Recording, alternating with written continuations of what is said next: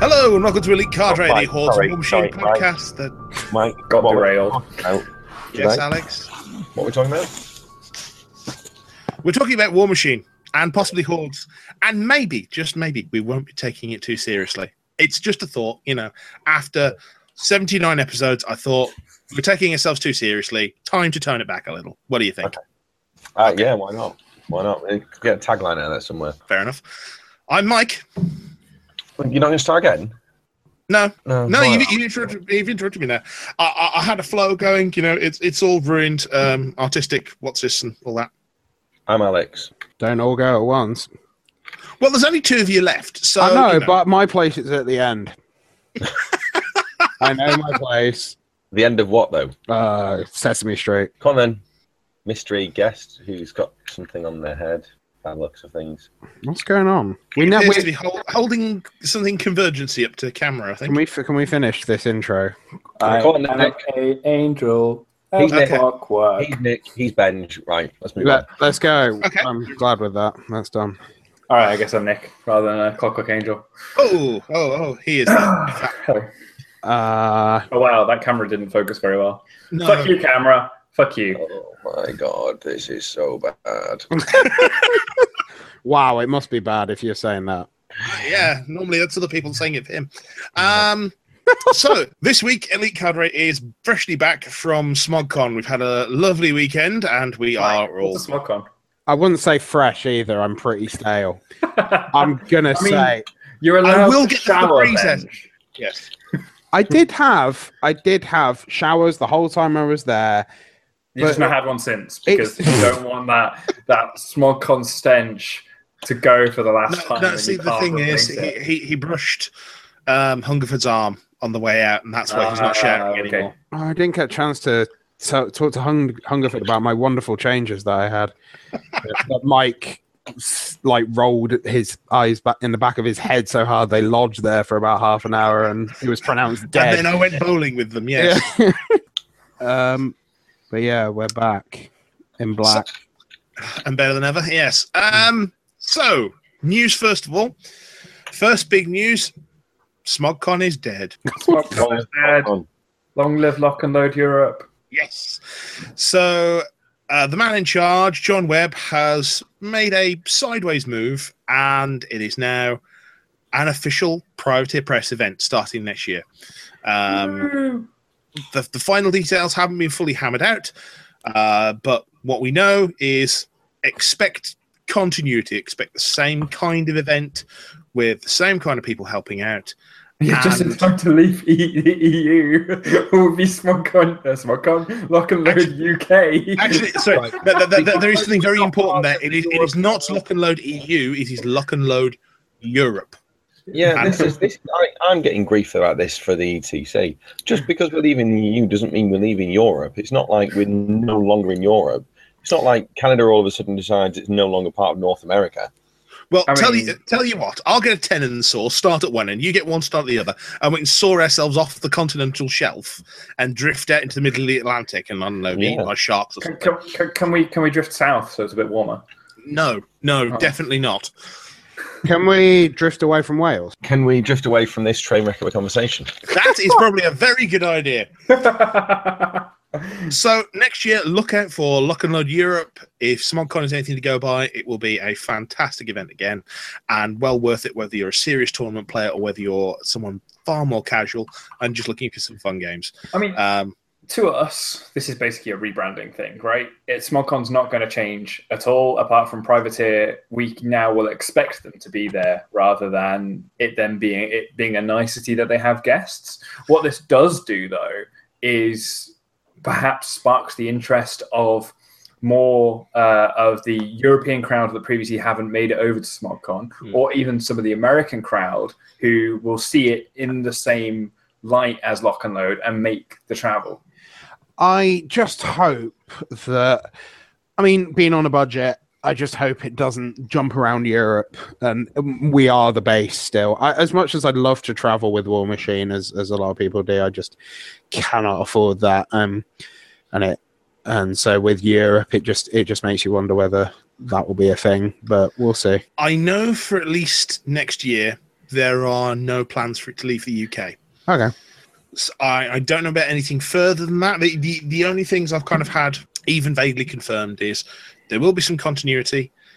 It's not leaving the UK, and vaguely the people who are currently in charge will stay in charge. I mean, it'd be really sad if it moves out of the UK and it becomes more difficult for us, because it has built up a following over the last 6 years. And if that following can't attend due to it moving, it becomes sad. It becomes problematic for War Machine in the UK, because it's kind of like the premier UK sort of tournament and billing for the year. There's something always comes and takes that over, though. So back when I first started, it was the UK Games Expo Masters that was the prime event, and that moved over and became the ETC, and then now that's become SmogCon over the sort of the past 8 years. We've just had that transition. Yeah, no, I can see that. It's just oh, sorry, go on, Max. No, go on. Well, I was going to say, I think the UK Nationals held a lot of sway for a long time. Then with the changes to kind of the restrictions for Masters, I think we had a lot more Masters events, which kind of took the shine off it a bit. But I agree. I think SmogCon is the first time we've ever had a US-style con over in Europe. Well, I wouldn't say Europe, because I've never really been to many events overseas in Europe, so I wouldn't like to speak for something I've not experienced. But I think, for me at least, it was the first time, let's say, we've had one of these US-style cons. No, I think it was probably in Europe. SmogCon was the first to bring it in 6 years ago. I think that wouldn't be unfair to say. As far as we're aware, there might be an event out there that we're not aware of that's done it, but I can't remember hearing of any till about 4 years ago. Previous to SmogCon, I don't think there was much, but since SmogCon, there's been stuff like ClogCon and various other. I mean, there were European tournaments, because you had stuff like the Benelux Masters and things like that had quite a big following, but they were weekend tournaments. They weren't. Yeah. Well, they were the classic British sort of event that was ruling the roost over here, where you would have your one big tournament, everyone would go along, you'd play the whole weekend, and then there'd be one big rankings table at the end, and you go, "Oh, I came 53rd." Oh, would he have that voice? Yes, exactly. Oh, I can't believe I placed. Dear. So that's what we've got coming out of SmogCon. We can discuss a few more of our experiences in a bit, I think, on SmogCon. Can we talk like this the whole way through?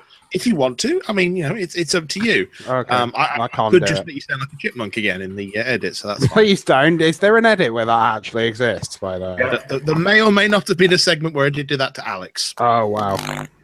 I mean, I did tell him I was going to do it beforehand, but, Who's gone dubstep? Alex. Jesus. I'm not doing anything. If there are any audio issues, it's normally Alex. Yeah. I mean, I don't know if he's still using his phone as his dial-in. No. But no. Okay. Well, I'm just going to ask who's got the vibrator in the background. That is literally. I was going to ask who's living in an amp, but sure, you take it that way, I'll take it the other.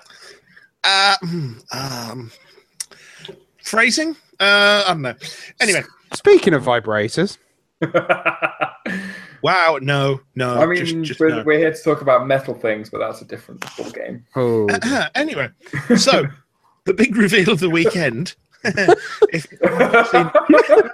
it. This is crashed. Where's Alex gone? We're done. I'm still here. How good. The big reveal of the weekend, of course, was the Grimkin faction. Grimkin! Woo! Gribbly. Now, we'd seen a couple of hints and teasers beforehand. Occasional bits of models. I mean, we knew that Old Witch 2 was coming, and not much else. But then over the weekend, PP dropped, well, pretty much everything. We know we're getting everything in CID in 2 weeks. I think it is. 2 weeks for CID, 2 or 3 weeks. Yeah, it's March, right? Something like that. Well, March is in about a week and a half. So, in fact, less than that. Damn, time flies. So we're getting everything in CID. So they just kind of unloaded. So in your face. Yes. First up on was it Friday evening that we had this? Yeah. Or Saturday? It was Friday. Friday at 7:30. Friday at 7:30, we had the big reveal video. Now, this was nearly 17 minutes of just talk about the faction, video of the models. What do people think of that reveal? It made up for the first sort of sneak peek that we got at Lock and Load, which was a bit disappointing, where we just got a bit of concept art and some amateur film study material that might have been cut out of the Blair Witch. There was definitely amateur film studies in this big reveal video. Not gonna lie, there was, but it was a little. The production value increased from $10 to maybe $20. I will be honest, right? I don't expect anything more than that for a reveal video from a wargaming company. That none of these companies are, have any kind of studio or TV backing behind them. So if they get a nice camera and a couple of props, that's as much as most of them will get. Yeah. I guess I'm spoiled working in an industry where we have to do that kind of thing on a very cheap budget, and we put out miracles, I guess. But so I was maybe overly critical of it. But I mean, the nice things were we got to see a lot of the models. We got to see a lot of what I've been building up, whereas we've had these little teasers for the past, how long has it been now? 8 months? Something like that. And we've just had these videos with backwards audio and stuff like that. It was nice to get the full load this time. Looking back at the video, I was actually very surprised because I honestly expected it to end at least 3-4 times before it did, because I thought, no, they'll never give us this much. And it had that sort of opening segment. I was going, okay, there's some neat stuff here. Okay, well, it's been about 5 minutes. They'll probably stop now. Oh, no, okay, they're going more into the faction fluff. No, this is good. I like this. Oh, okay. Well, they'll probably finish it here. No, they're giving us details on the units. And it just kept going. So it was, as Benj said, it was a really nice kind of thing for those people who'd been there for the original reveal, which I think we all expected a little bit more from. I was fine with it being what it was because, well, anything was a bonus, and I thought the Q&A that came afterwards was nice, but only Europe got that. So this was a nice thing for PP to give to the community. Any other thoughts? Yeah, you say, like the faction reveal bit itself, the video, gave us a lot. And I kind of wish that the original reveal had maybe just given us that story about the 5 Defiers and left it there and left it really open. Maybe not even having to go into the details of them, maybe some concept art of them or something, and just leave it as the story of the 5 Defiers that Menoth threw into Urkane, returning to Kane, and just left it there rather than what they did. Because I think the 8 months of speculation over it would have been much more interesting if we had that nugget to start with and work from. I mean, it was an interesting set of stories. For those who are kind of unaware of where they come from, as Nick said, there are the Defiers, who were the people who rejected Menoth's law when he gave that gift to humanity, were thrown into the hell of Urkane and spent the equivalent of many millions of years suffering there before finally... I don't think anyone ever said they suffered. No, they did.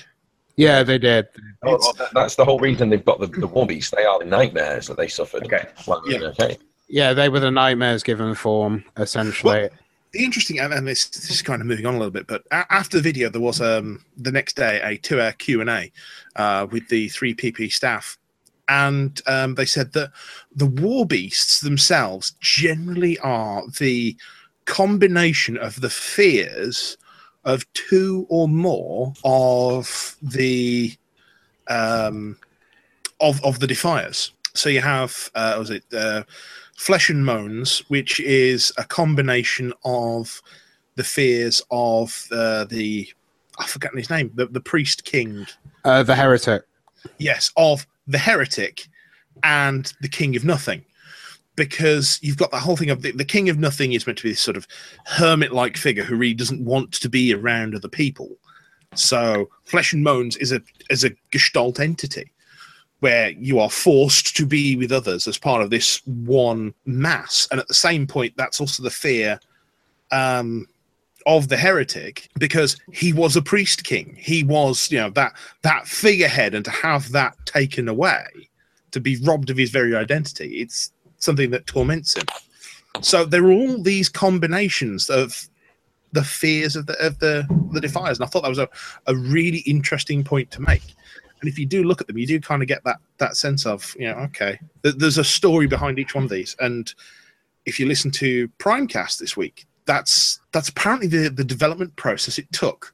They figured out what these folk tales of the world would be and worked from there. I mean, while I was listening to it, all it made me want to do was actually dig up the old Monsternomicon, which then it turns out that I don't have, and I need to get hold of it. Because I know a lot of the stories have been embellished upon in this edition because they weren't as fleshed out. But really does want to make you go back and look at it all again from a different angle, because obviously Hollow Men is the only article that I can remember reading was about the Hollow Men in the Monsters RPG edition.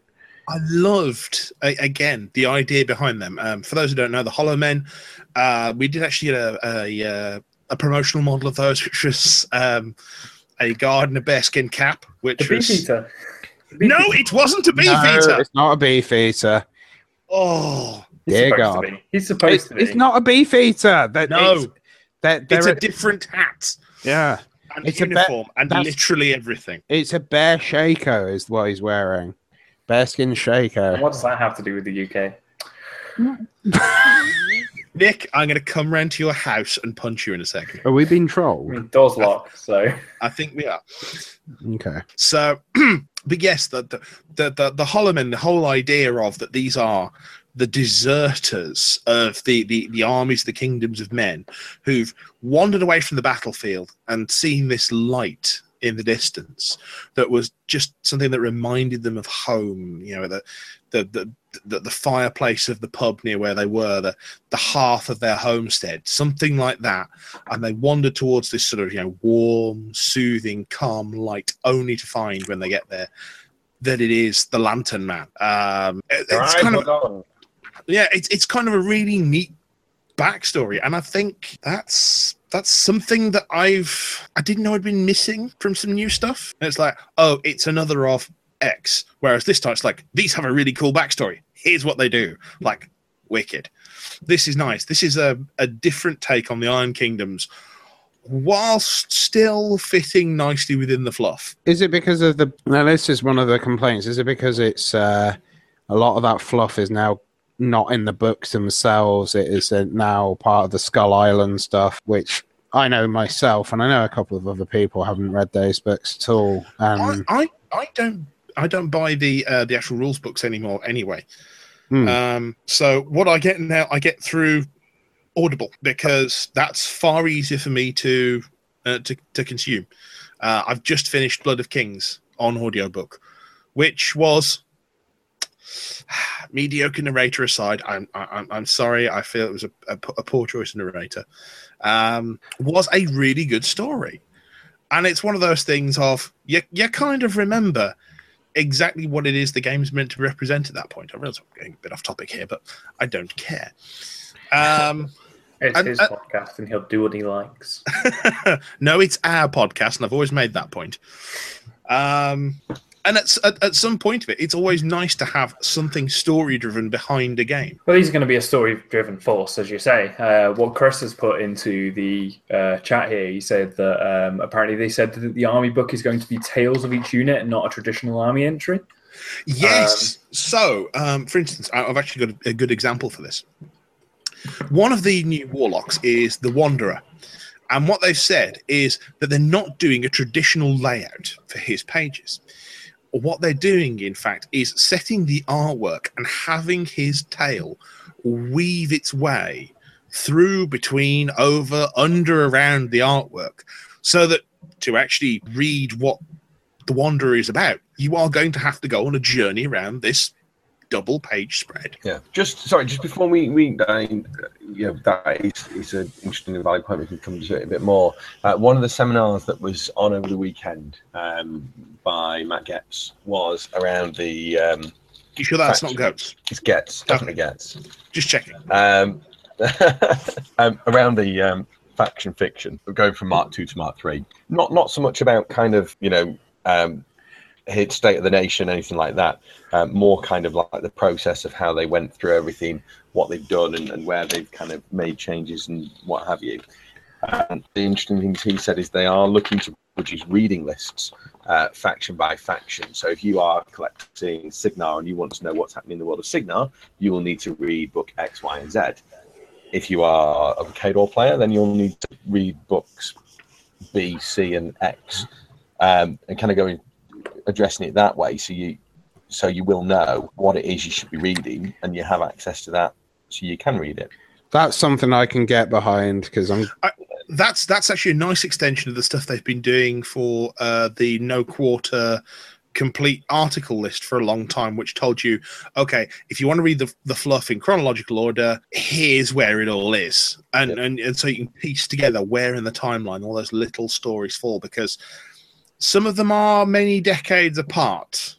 Just a little bit. So it's nice to know that they're actually taking more of a concern over that kind of stuff and making sure that new players into the game. So some of them it won't be important for, but some people are absolutely story driven, and to actually have that, that reading list when you come in that says, okay, to know the journey that your faction has taken to reach the point where it is now, this is where you need to have come through. It can also be like when you find that you click with a character. So, for example, on the tabletop, I very much get on with Kane and Haley, but from a fluff point, I really, really like Kane. So, looking into what books and things Kane's in is fantastic. Obviously, I'm lucky because he's got Mark of Kane and whatnot named after him that make it nice and easy to find where his fluff is. If you like Kane, if I joined now and I wanted to read about Stryker and back in the Menoth War, I'd have no clue where to start. If you like Kane, you'll like Blood of Kings. Yeah, I've read Blood of Kings. I've read Blood of Kings. I haven't finished Mark of Kane yet, which is after Blood of Kings. So I think this month's Audible credits went on book one of the Houselingers. I'll have to check that one. Fair enough. So I should have that to listen to. But yes, it is nice. I mean, again, it is. If you click with the character, it's nice to know where does their story come into all this. It's like I know that there's very little of McBain, and I like him as a character, especially. He's in Blood of Kings. Yes, he is. Clearly the best bit of Blood of Kings, obviously. Yeah. I mean, I don't know. I do have right here my my Chibi McBain pin. So. Anywhere we can read about Big Ben Syntherion. I thought I looked at that pin and I was like, that's a bit rubbish. And then I looked at it again and it's just really kind of actually quite cute. And this is how you fall to the convergence. Yeah. It's the fact that he's got the teapot and the teacup. Yeah. That just sells it. Big Ben Syntherion, okay. But then the fact that he's got the mug of tea, yes, okay.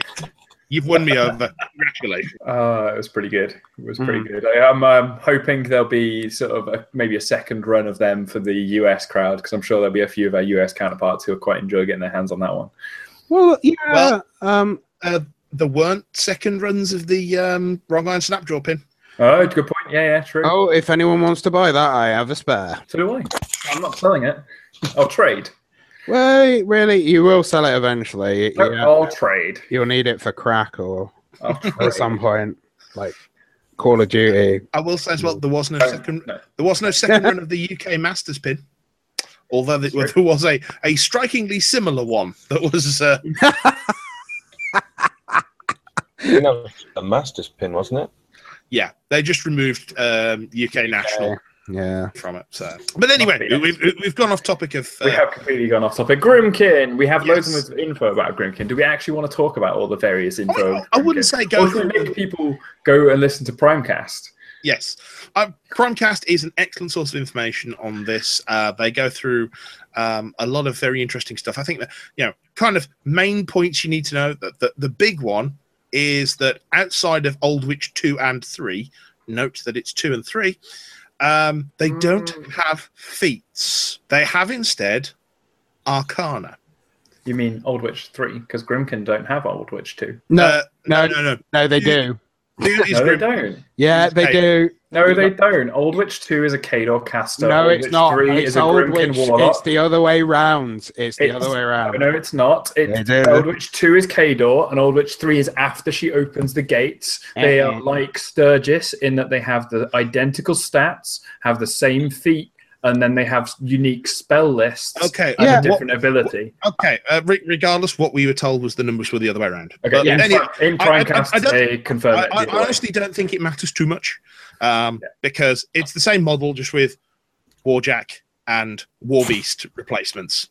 Yeah. And she has a feat. She's the only Grimkin Warlock that has a feat. The rest have Arcana, which are triggered abilities. So what this means is that during the opponent's turn, if you're a Grimkin player, you will have it's 3 cards in front of you.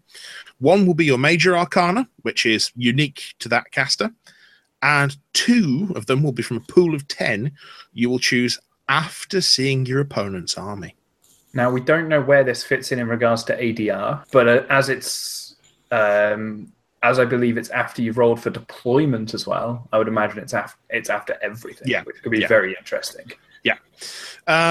So what these are, they're triggered by things like, an opponent kills a model with a ranged attack in your control area, or a model with we a can larger... talk about one of them that we definitely know, which is, I think you're about to, the Shadow. Really cool name, by the way. Do you want to go through this? I can't remember the exact mechanism for triggering this. So for the Shadow, when an enemy model enters melee range of one of yours, as you being the Grimkin player, if the enemy model's base is larger than the model they entered, you can choose to trigger the Shadow. When you trigger the Shadow, you place a heavy war beast into play anywhere within 5 inches of the enemy model that engaged yours. That heavy war beast will last for 1 round. However, it can't advance, but can attack. And of note as well, you cannot pull Fury off it. I guess it would go before the Fury. Unless they have found some way to gain Fury in your opponent's turn, it wouldn't have a point where it can. So, for instance, if they found some way to kill it on your turn, you couldn't get the Fury back from it. So you would place it during your opponent's turn because they've moved. You would then have your turn. I guess they could kill it in your turn if you had a free strike. Yeah, okay. I wasn't aware of that part. That wasn't discussed on Prime Club. No, that was one of the things that they were very much at pains to mention in the in the seminar, because it does create some oddities, because there could be ways that you could, for instance, pull Fury off it and end up with your caster having more after upkeeps, and just it could get into very messy circumstances. But yes, being able to place a temporary war beast for a turn, that's unpleasant. Even if it's only just to go, you've charged me with some cavalry. No, just no more. You're getting that one, no more. Yeah, that could be interesting. I was also thinking that you can just set yourself up for assassinations, because within 5 inches, if their caster's too close, you just place a heavy war beast in their caster's back arc, especially if that caster's already activated this turn. Yep. I would be worried. One thing I think they did say with the Arcanas, so as with everything in War Machine, it's it's a completely open knowledge game. But when they were originally testing this, they did have the Arcanas as hidden. So you didn't know what they were until your opponent chose to trigger them. And apparently it just made Grimkin hell to play against. Probably Haley 2 back at the start of Mark 2 levels of hell. Yes, Will Hungerford did say that they were no fun to play against when they were secret, because you had to assume that they had every single one of these traps. I mean, the only way I could see to balance that would, if they did decide they wanted to have kept it as hidden, would be to force the trigger on them. So the first time it happens, this then happens, but kept the rule that only 1 Arcana can trigger per turn. Because there is a rule in there, only 1 Arcana can trigger per turn. Yes. So if you choose to trigger the Shadow, you're not triggering your Major or your second Minor.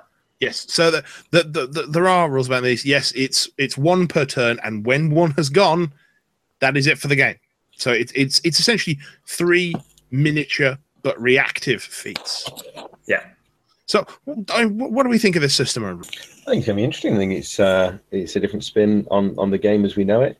I think kind of it's time for a bit of a change and a bit of a mix-up. Kind of see how this goes, and we may see more of this sort of thing in the future. So I'm all for it. I think it could be good. Got to agree there. I mean, the feat system was starting to get.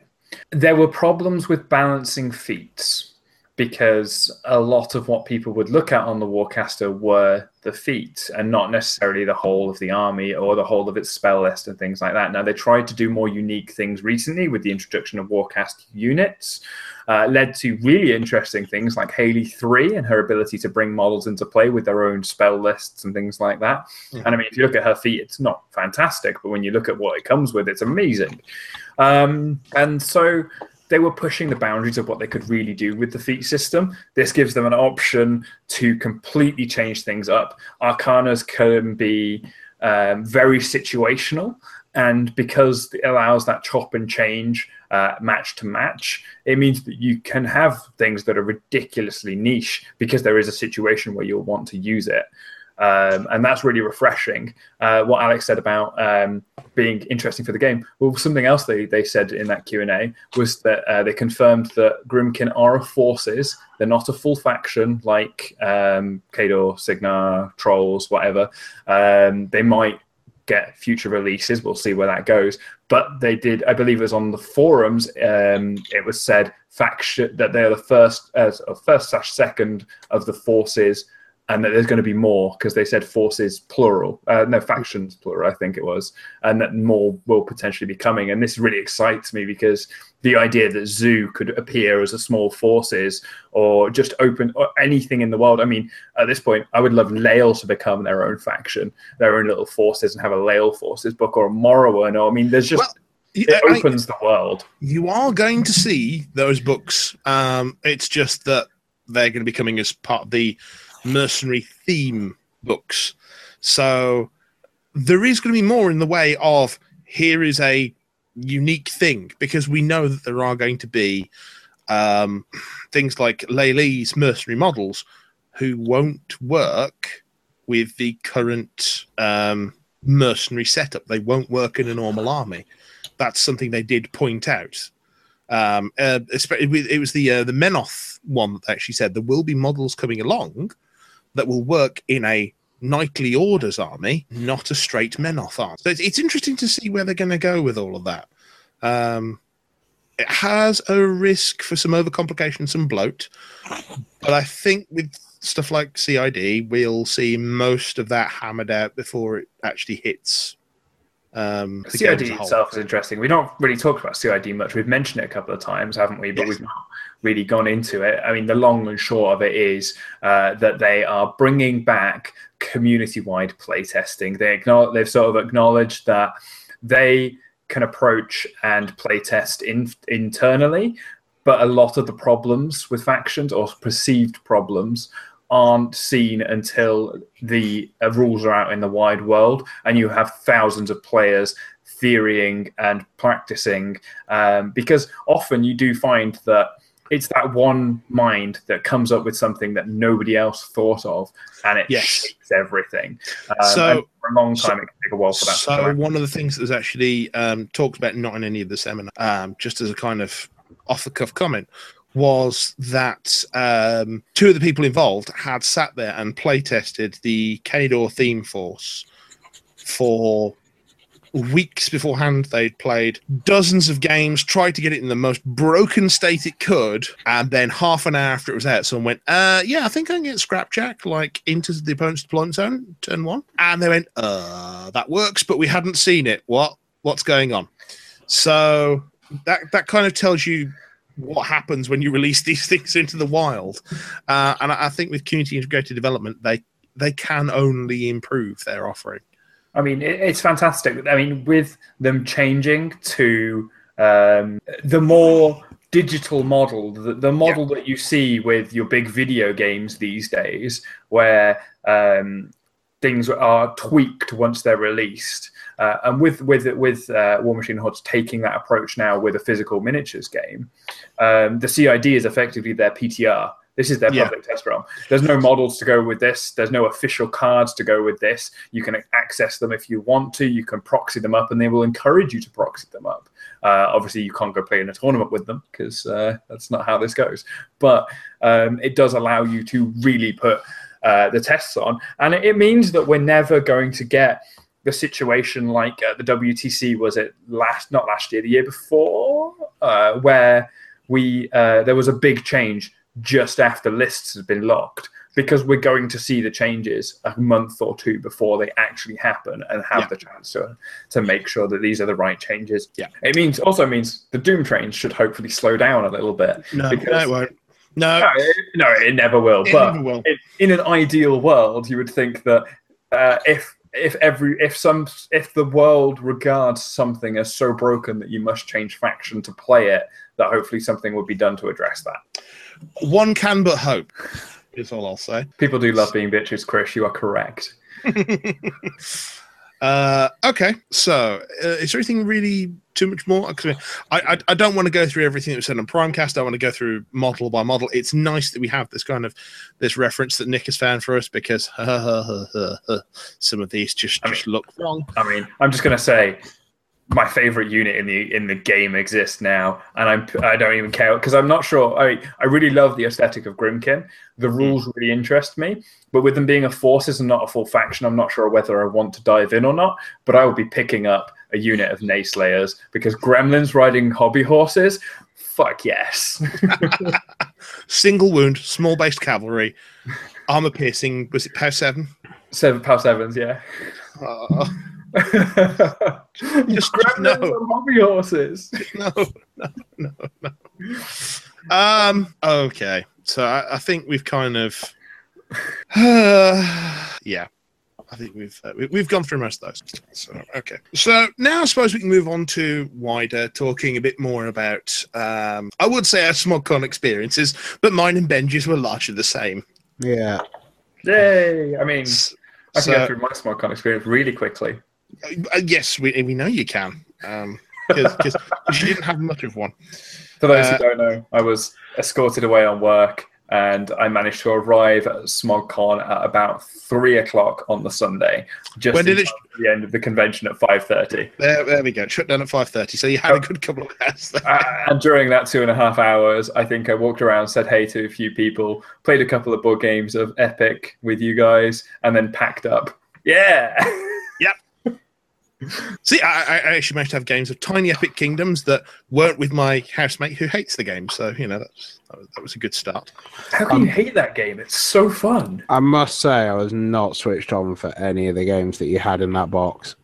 And I'm sorry, my face kind of went. Yeah, Right, I'll bring Coup next time and we can play Coup. Yeah, Benj? yeah. What? No. Not Q again. I haven't played it with you guys, but I'm sure it's just as bad. Can't deal with coup. Sorry. Really? No. Can't do it. What about Resistance? Oh, Resistance is much better. Resistance is just Battlestar Galactica without the board. Yeah. As I said, Resistance is Battlestar Galactica without the faff. Resistance is also a paranoia machine. Yes. Yes. I really want to play some Paranoia, actually. I'm going to put that down on my list of stuff to introduce the guys at the office to. Anyway, none of this is small. I mean, it's geeky stuff, and we're a Alex! podcast. Alex, talk about your SmogCon, because you had some interesting painting. Talk about the painting thing, because it was a lot better this year from what I saw, like people's offering into the mix. Oh yeah, the painting competition. Yeah, there's tons of entries. What do you want me to say? Well, whatever. Just talk about the whole damn thing, because it's. Hang on. No. Stop. Alex, SmogCon, go. Okay. Painting happened. Things happened. So painting wise, I think there was more entries to the painting competition this year than there's ever been, which is going to be a good thing. I don't know the actual exact numbers on it. I wouldn't be able to tell you that, unfortunately. But yeah, on the whole, I think the standard as well was up, was higher, made it considerably more difficult than previous years to judge. A couple of years previously, there's been a couple of entries that have quite clearly been head and shoulders above the rest. this year there was a couple that could have quite easily have won the Grandmaster. It was won by Luke Foster, who's over in Hull, I think. I want to say, Yes. He had Saxon Oric with a Pack Beast, which was very nice. The miniature told a lovely story, and it was quite simple. It was just, I'd say, Saxon Oric and the I think it's a Bultra or something like that. Yeah. The beast from the Efrit Scouts. Yes. He's been posting updates on this on Twitter. I did see that beforehand. That is an absolutely cracking example of a sort of miniature diorama kind of thing going on. Yeah. I think he was really shocked and surprised to have won. He was not anticipating. I think he got in hoping to get a bronze, and he ended up coming away with a silver and the Grandmaster. Unfortunately, this year there were no golds. There were a couple of models that were kind of knocking on the door, should we say, and could have got up to that level, but just kind of a couple of areas let them down. I think more and more people within the UK and Europe are realising that competitions like this aren't for gaming pieces. There were a few entries that were gaming pieces. It's quite obvious they're gaming pieces, and kind of unfortunately does sort of rule them out of winning an award, because it's just that's not what is being looked for. I mean, there were a couple of pieces that got that is always one of the arguments about this kind of competition, though. I know it's one certainly that and I kind of have to stand up for our absentee friend as he's not here, that Kurt takes a very different view on. It's a very interesting one as to whether a painting competition should be about creating the best artistic miniature you can and working from there, or creating the best tabletop piece you can. And they're very different skills, and they're very different areas. It's always an interesting discussion as to sort of which one you're aiming your painting competition at. Yeah, I think it's the best thing you can do in that situation is be clear at the outset. I think that is kind of the very name of the competition, the P3 Grandmaster. To me, suggests that you are looking for the best of the best, and that is display quality. Dallas, the studio painter, where he's paint and hobby manager, I think is his official title. Who was over was kind of saying, a competition piece, realistically, you're looking at 100 hours of work on it to get to. And obviously, different people work at different speeds. I'm not saying, as a minimum, you have to put 100 hours in, but as a sort of a commitment to that miniature, that is what you have to put in. And it's much the same techniques, and this is, again, something from one of his seminars, much the same techniques as you'd use for painting an army at tabletop standard quickly, but just done in a more refined way and more kind of two-brush blending was one of the things he was showing us. And you're doing more blends, you're doing more layers, more transitions, more to get that transition smoother, to get the blend smoother. And putting your heart and soul into something, it's not easy, but that is what is required if you want to do well at competitions. Yeah, I do think the painting side has always been sort of John Webb's baby. He's always been very clear that he wants the absolute. He doesn't want anyone to be scared of entering, because partially the critique is a way of improving your painting. But he always wanted the winning miniature to be something that was, not the awards miniatures, because I don't think there actually is an outright. I don't know what the other was, right? But yes, but he wanted those kind of the top miniatures to be the cream of what we could see, and it's clear from what we've seen over the years that is a standard that people are going, I need to raise my game for this. Yeah, definitely, and that's kind of what he wants. Dallas, who's doing the main part of the judging, he sort of said to be harsh, be critical, because if you're not, then how are people going to improve, and how are people going to get better? And how is the standard going to improve year on year? So, and that is something that I think he did well. Dallas definitely was critical, but that is important, and it is cruel to be kind and all that. It can be important, and it is important to help improve. Yeah, I think for me it was discussing once or twice with John Webb how I did my painting, that it became clear to me it's like I'm never going to enter painting competitions, because I get miniatures to be good enough to be on the table in my eyes, and kind of after that it's a really hard push for me to go back and keep going from that. You have to have that kind of mind that says, I want to keep being better. And that's the thing with tabletop miniatures, you know, if you're painting an army, you don't want to be spending 100 plus hours on each miniature. You want to be kind of blasting through them. You want to be spending, you know, I mean, one of the things that Dallas was saying, the way he paints an army, if he's painting, well, anything generally, studio miniatures, an army for his personal use, he looks at it in projects, and he sort of says, you know, each project should last no more than 3 hours, and a project could be plus painting a solo or painting 2 solos, or painting the, you know, if it's studio, going through and painting a unit of, I don't know, anything you can think of. So, you know, he's got those projects, and that's what he kind of works off, and you split it into those chunks. And again, that can kind of, you can apply that to painting a competition piece, but you're not going to want to game with that competition piece, because again, you've poured your heart and soul into it. You've spent 100 hours on it. Last thing you want to do is throw dice into it and chip it. And again, if you're painting for competition, do paint something that's not part of your army. Forces you to stay away from the piece. Yeah. Okay. So I'd heard there were more sort of paint-related hobby sessions that were running over the weekend. So what kind of stuff was Dallas running over the weekend? Because I got to see very little of this. Yeah. So he did a true brush blending seminar. He did one on flesh, tattoos, metals. He did a sort of a series of kind of more general hangouts where he would, you know, just kind of sit and chat, and, you know, if you wanted to show some of your miniatures, get some feedback, kind of some insight on what you can do to improve your painting and where you can go. So that was really helpful for a lot of people, I think, as well. But the kind of the lessons that he was doing were typically a couple of hours long each. Again, say, give some really good insight into ways you can simply and easily improve your painting. I don't know if anyone's seen any of the videos they've done on YouTube.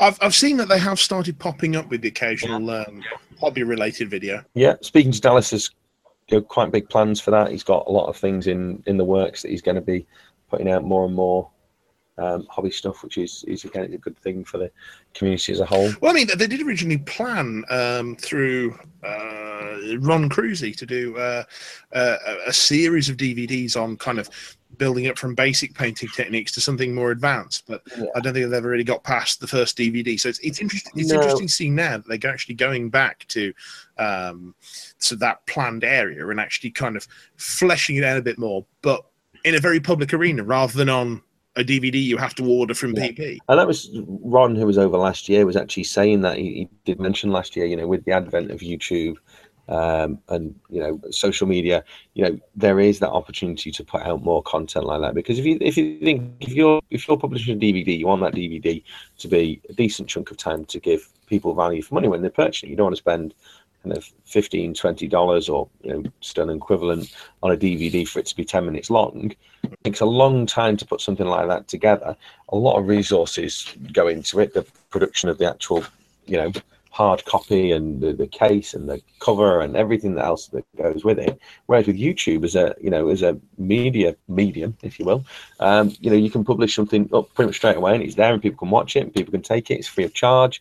You know, it's a fantastic medium, and I think it's something that they've been looking at for a while, and obviously I don't know if it's the push or what it's taken to get it done, but they're now there, they're using it, and yeah, I think it should be interesting to see how they progress and where they go with it. Well, it's all part of PP's kind of community commitment, I think is the best way of that. Okay, so I mean, I would give kind of my in-depth thoughts on SmogCon as well, because that was kind of the area where Alex was.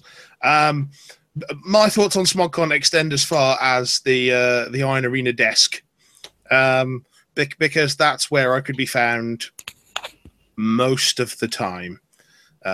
In fact, Will Hungerford did comment at one point, "Do you ever leave that desk?" I'm like, occasionally I go to sleep, and sometimes I have breakfast. That's really it. So it should be. From my point of view, we had just huge amounts of Iron Arena players. I mean, I wasn't there last year, which was allegedly had more people at it. But seeing that one big gaming hall and it at occasions being pretty much entirely full, that was just impressive. Yeah, last year it was really busy. Yes, it was. And this year, I think we made it harder for ourselves, but we made it easier at the same time. It was a very. I thank people for the people that had patience with us, especially due to the nature of how we were trying to run the Iron Arena this year, and we did the best with what we could, and the manpower behind it as well. So, thank you to those that did have patience with our technical issues. I was going to say there was only one real major technical issue of the weekend. The rest of anything else was the usual. We've had a tournament come in. It's going to take a while to enter that, so you can't spend your points right now. Sorry. Yeah, but we did. And that's always going to be the case regardless of what system we're running, because it has always been the case. I mean, you've been there sort of in earlier years, Nick, and seen the chaos that that kind of data entry causes. Yeah, I mean, we've had this discussion quite a few times now. How long's the pit been running now? 4 years? 3 years? Well, it first started running at Guildford, which was year 3, so 3, 4, 5, and 6. So yeah, 4 years. 4, 5, 6. Yeah, you weren't there last year, but I mean, we've had the discussion where I am very much of the opinion that competitive shouldn't count towards your Iron Arena, and then we have this discussion about inclusion, and it all goes round in circles. I never win. I'll be honest. I was of the same opinion. But then after a certain point, they took the prizes away. Yeah, from that's true. They have comp. taken the prizes away from comp now. But I mean, Which- like, one of the biggest feedbacks I've had over this year, and bearing in mind I wasn't even there for that long at SmogCon, but I still had 4 or 5 players talk to me about the pit, was that it was much easier to enter a tournament, play 4 or 5 games, and it take 12 hours, and you got 12 points, whereas somebody who was actively in the pit trying to earn those 12 points would burn themselves out a lot more because they were more likely to be playing somewhere closer to 8 to 10 games, trying to fit food in and whatnot else. Yeah, that's interesting, because that's directly the opposite of what someone like Del Stewart said. Now, for reference to the world outside, there were 2 prizes at SmogCon that were the top end. They were 2 wheelie bags with a choice of foam inside, and we worked out that the system was you'd have 1 point for every hour that you played in, and we decided, okay, we want the bags to be, let's have 6 hours sleep a night allowed, and the rest of the time in doing stuff at the convention. So they were 45 points each. But as well, like you say, you got the points from comp, you got the points from attending seminars in the kind of boardroom. If you took part of something organised or Iron Arena over the weekend in that hour, you would get a point for that. Yeah, shopping didn't count there.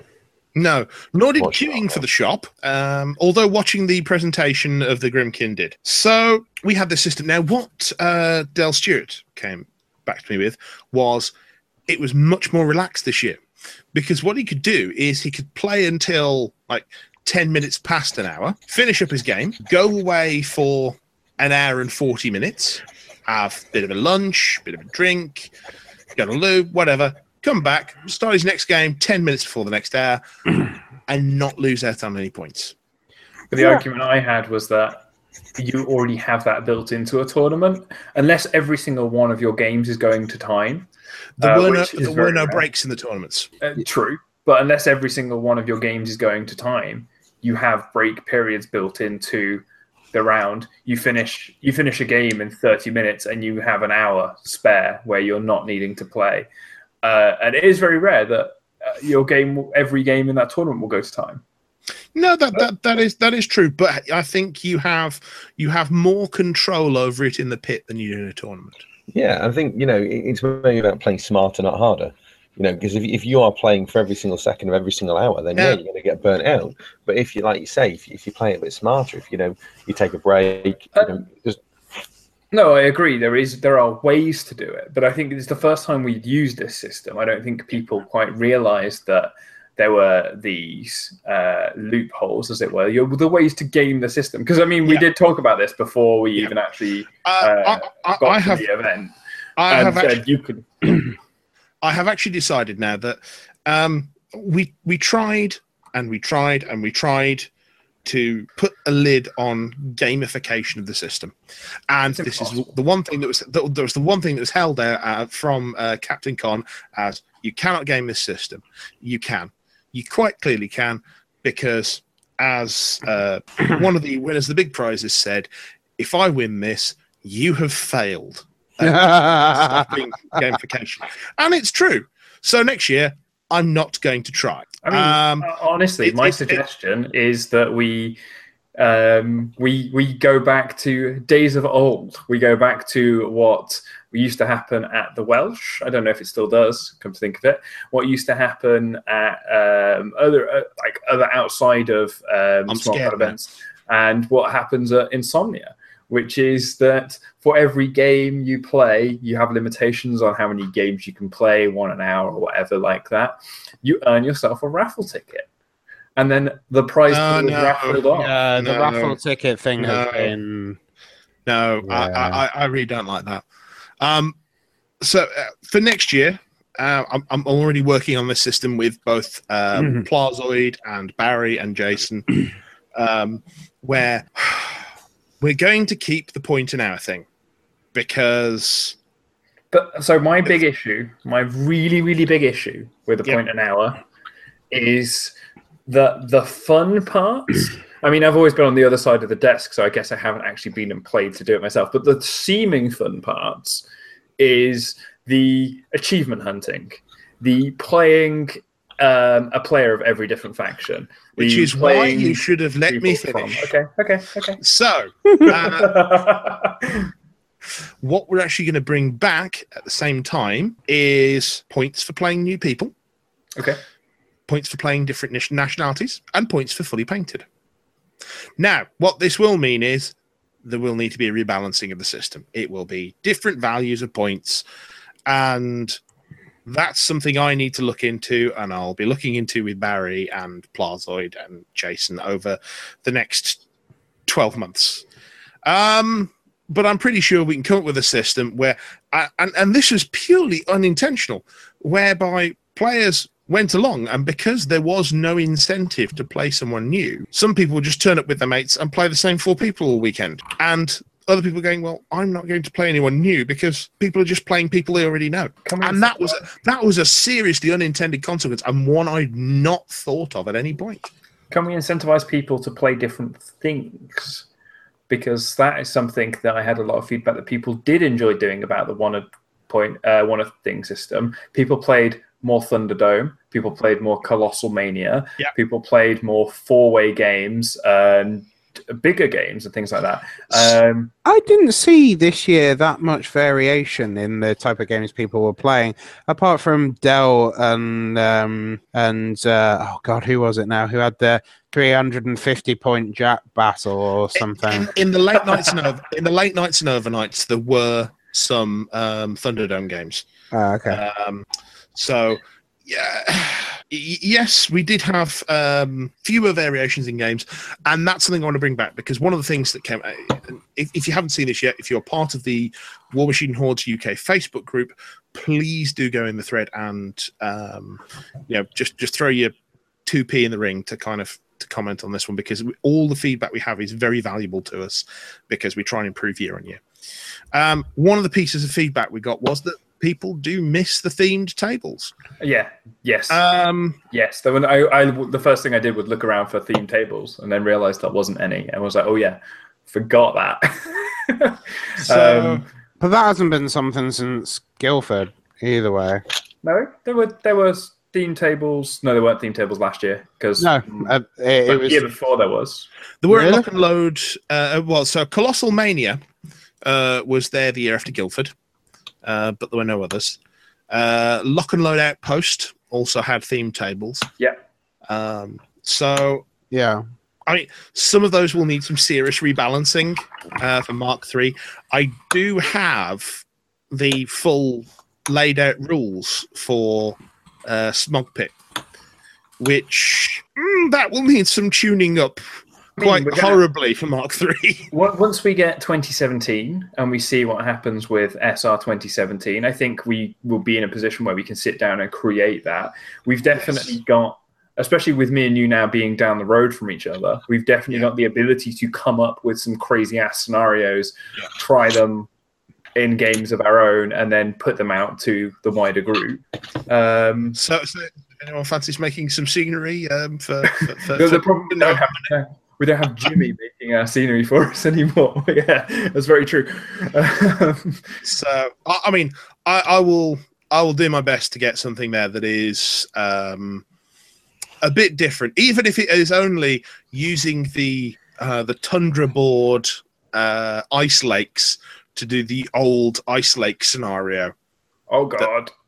Yes. God. I mean, did anyone play Grind this? Yes. So there was actually a grind board. Alex, you probably saw more of this than us. There was a grind board in the board game. Okay, that was pretty cool. Because that could be quite cool to bring back the old grind scenario as well, to tie into the old game, but refine it a little bit.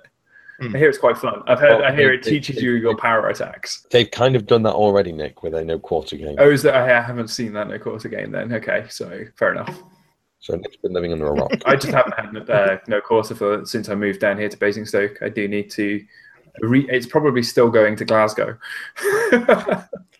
Are you not getting it digitally? No, I like the physical magazine. Okay, fair enough.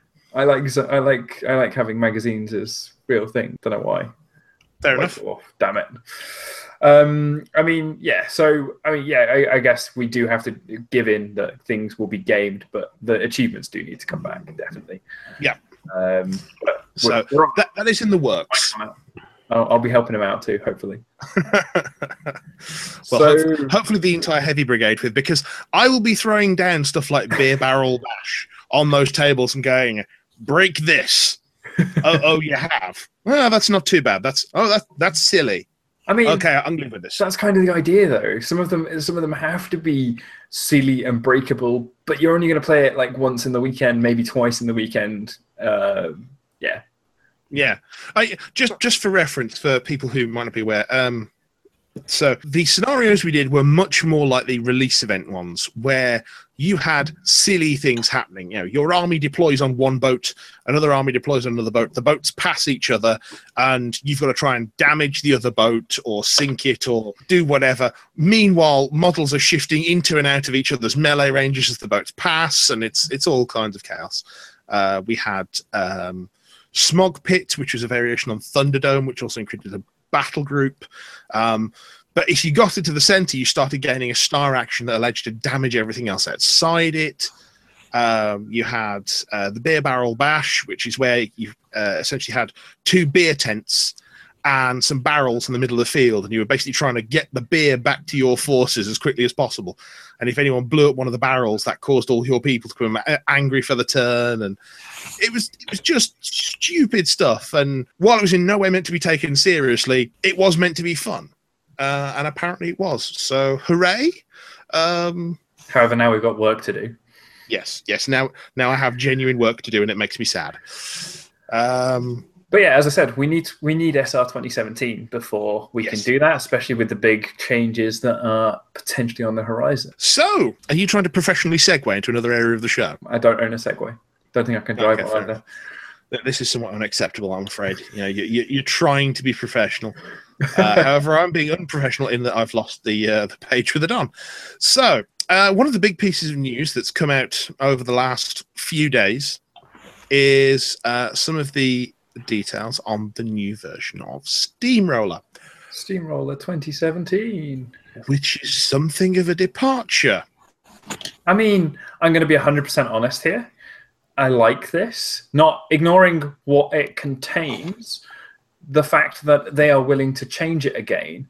Because when I first joined the War Machine and Hordes community and started playing Steamroller back at the start of Mark II. Each year when Steamroller changed, it did change quite drastically. A lot of changes came with the scenarios changed quite a lot. Some of the rules surrounding them changed quite a lot. The introduction of objectives, the introduction of flags instead of just having zones and various things, that all came. And I mean, the ability to choose your own objective and things. But for the past sort of 3, maybe 4, probably close to 3 years, Steam, I don't think that there's, besides a few names and a few very small changes, Steamroller's been the same. You don't even need to have really looked at the new rulebook to be able to play a Steamroller. In fact, I don't think I've looked at the Steamroller 2016 rulebook outside of a tournament. Yeah. But now I'm going to have to, which is fantastic. Bring back radial scenarios. Woo! I know why they're not coming back. Yeah, I know. So the first Steamroller system we played under was, as far as I'm aware, Steamroller 2010. Yeah, maybe. Which I have right here. Oh, wow. And it's awful. Yeah. Go back and try and play some of those Steamrollers, and then you wonder how we did it. So the first scenario, just before we get into Steamroller 2017, the first scenario, the last scenario is one called Killbox. Yay! So Mark Killbox was a scenario. Here we go. Special rules. Mark a 24-inch square centered on the table, parallel to the board edges. This is the kill box.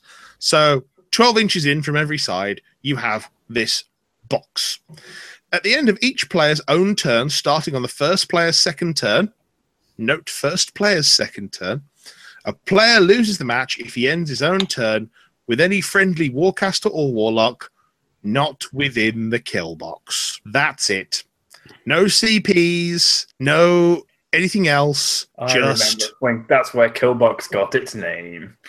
That was an appalling scenario. It was hilarious. And let's not forget things like the Gauntlet. Do you remember the tournament we went to where somebody decided it would be a fantastic idea to mark all of the zones out with scenery? Yes, that was Ross on Y. And there was a different scenario on every table. Oh yeah, because you didn't have the round play the whole same scenario. Tables could play different scenarios. That was also the tournament where if you had to go to tiebreakers, you only got 1 point for a win. But if you got an outright win, you got 2 points, which annoyed me because I won all my games and only came about halfway up the table. However, the best part about all of these old Steamroller things was that Death Clock didn't exist. Time turns or nothing. We're not going to enter into that discussion. Anyway, enough reminiscing about ye old days. Aye. I'll turn into Padge in a second. So, Steamroller 2017. What do we know so far? So, scenario scoring is very different. You still score CPs from controlling scenario elements or destroying objectives. Fine. Circle zones are only scorable by warrior models. Not true. I'll correct you after. Carry on. That's literally what Pagani says here. So if you're correcting me, you're correcting him as well. I thought the rule was that Warcasters can control everything and anything. So what are most Warcasters, Nick? But would that be warrior models? Okay, fine. But then again, a battle engine Warcaster can still control a circular. Yeah, battle engine. Oh, Lilith, God, Denegra. we're stretching. Thank you, Alex. I knew you had my back. So, rectangle zones are only scorable by Warjacks, Warbeasts, or battle engines. Oh, Warcasters. Oh, look! If I'd continued, we'd have got to this point. Warcasters and Warlocks can score in any zone type, as well as flags. There we go. That'll do. Dominate doesn't exist as it did in 2016 and was replaced with the ability for Warcasters and Warlocks to control multiple scenario elements at the same time. Overlapping zones. I love it. I love all these people who have gone and got perfectly circular pieces of foam and whatever to put down, and now they're going to overlap and they don't know where they start and end. It's going to be amazing. Long-lived plexiglass. We've not had it confirmed that they're going to overlap. I mean, the one pitch that we've seen of a scenario basically has a... Excuse me, Alex. Brackets, such as overlapping or close proximity zones. You just got fucked. You got Pagani'd. You go. We need a warcaster that can sit on a flag in a circle in a triangle in a rectangle. There's no triangles. Sorry. Just reading from Chris Young. Time turns are dead. Long live Deathclock. Time turns are not dead. They are the perfect way to train for Deathclock. And you can tell people who've only ever played Deathclock because on turn 2 you kind of just pass the clock over to them and sit there and wait. Perhaps make a cup of tea. Go and get lunch, various other bits and pieces, because they cannot keep their turn in 10 minutes. You've never played War Machine until you've played 5-minute time turns with no extension. Oh boy, that was rough. Super hardcore. Oh, those are the days. Anyway, let's move back onto 2017. So, I think this is very interesting because much as other people said before that Steamroller is a way for PP to shape the game, this is a good indication that we have the PP are going, okay, if you want to, you can bring an all Warjack army and you can contest. You're not going to get CPs off everything though. Yep. And it's their way of saying, we see your spam lists and this is our answer to them. People were crying out in the last errata for dealing with some more of those spam lists. Now, they've curtailed some of them, and people were worried that others had got by. But actually, this is the answer. This is what it causes it. Yes, you can still bring as many. You can still bring Lucon and 19 galvanizers, but as Mike just said, you cannot win on scenario as easily, especially with the other change we haven't talked about yet in the scoring system. Well, that's like 2 points down. We'll get to that. So, Benj, Alex, any thoughts on this? Elephants. Oh, I forgot Alex doesn't play the game anymore. To be fair, as I said, I haven't played that many tournaments, and I very rarely played for objectives of recent times. So I'm interested in it because I actually find that a very interesting statement because, to me, personally, Steamroller is the beating heart of the game. If you put down 2 forces on the table and don't put down a scenario, to me, it feels very unfocused and strange. Even if the scenario is not necessarily easily winnable, it's still there to give some focus to the flow of the game, if you see what I mean. It's like that game I played against, was it the Booker guy? Kev. And we just completely forgot to put a scenario down because we'd been chatting away about various other things and we'd racked up, and then we kind of went, we don't have a scenario. Oh, let's just play Cricket Pitch. It's been a while since we played Cricket Pitch. And the game was a mess. There was just things everywhere. And I was just like, it doesn't matter how much of his stuff I kill. I can't kill Booker. So I'm going to lose this game. It's just going to be a very long loss. And it was just really interesting how this game, there was no central focus to it and everything just went everywhere. I mean, the usual focus for most people that you play against is, can I kill your caster? And then some people think halfway through the game, oh, I'm in a position to try and score CPs. And that's a very different mindset, because I go into a game going, how do I get up on CPs while not losing most of my army, and then try and stay ahead while grinding out to the end. That's my approach to a game. If somebody in my experience and in my mindset, if somebody is assassinatable, it's normally due to either an error on their part, which I can then take advantage of, or the game has gone incredibly well for me to put me in a position where I can do that. It's interesting because I wouldn't say it's the latter, and I definitely know people that play for the attrition and for the CPs and everything like that. But I think a lot of people are very singularly focused as well on scoring by winning the game by assassination. This is very interesting. I think this might be something that's related to the clubs that we kind of learnt the game in. Because I certainly know that the Dark Lords, everything was you played extremely safe with your caster, more so than I know a lot of people do. and you try to kind of just mess with other people's scenario scoring while trying to get a couple of points in yourself? I'd say it depends wholly on. I think it's the more experienced player that tries to game for the CPs than it is the newer person who is trying to do the janky assassination.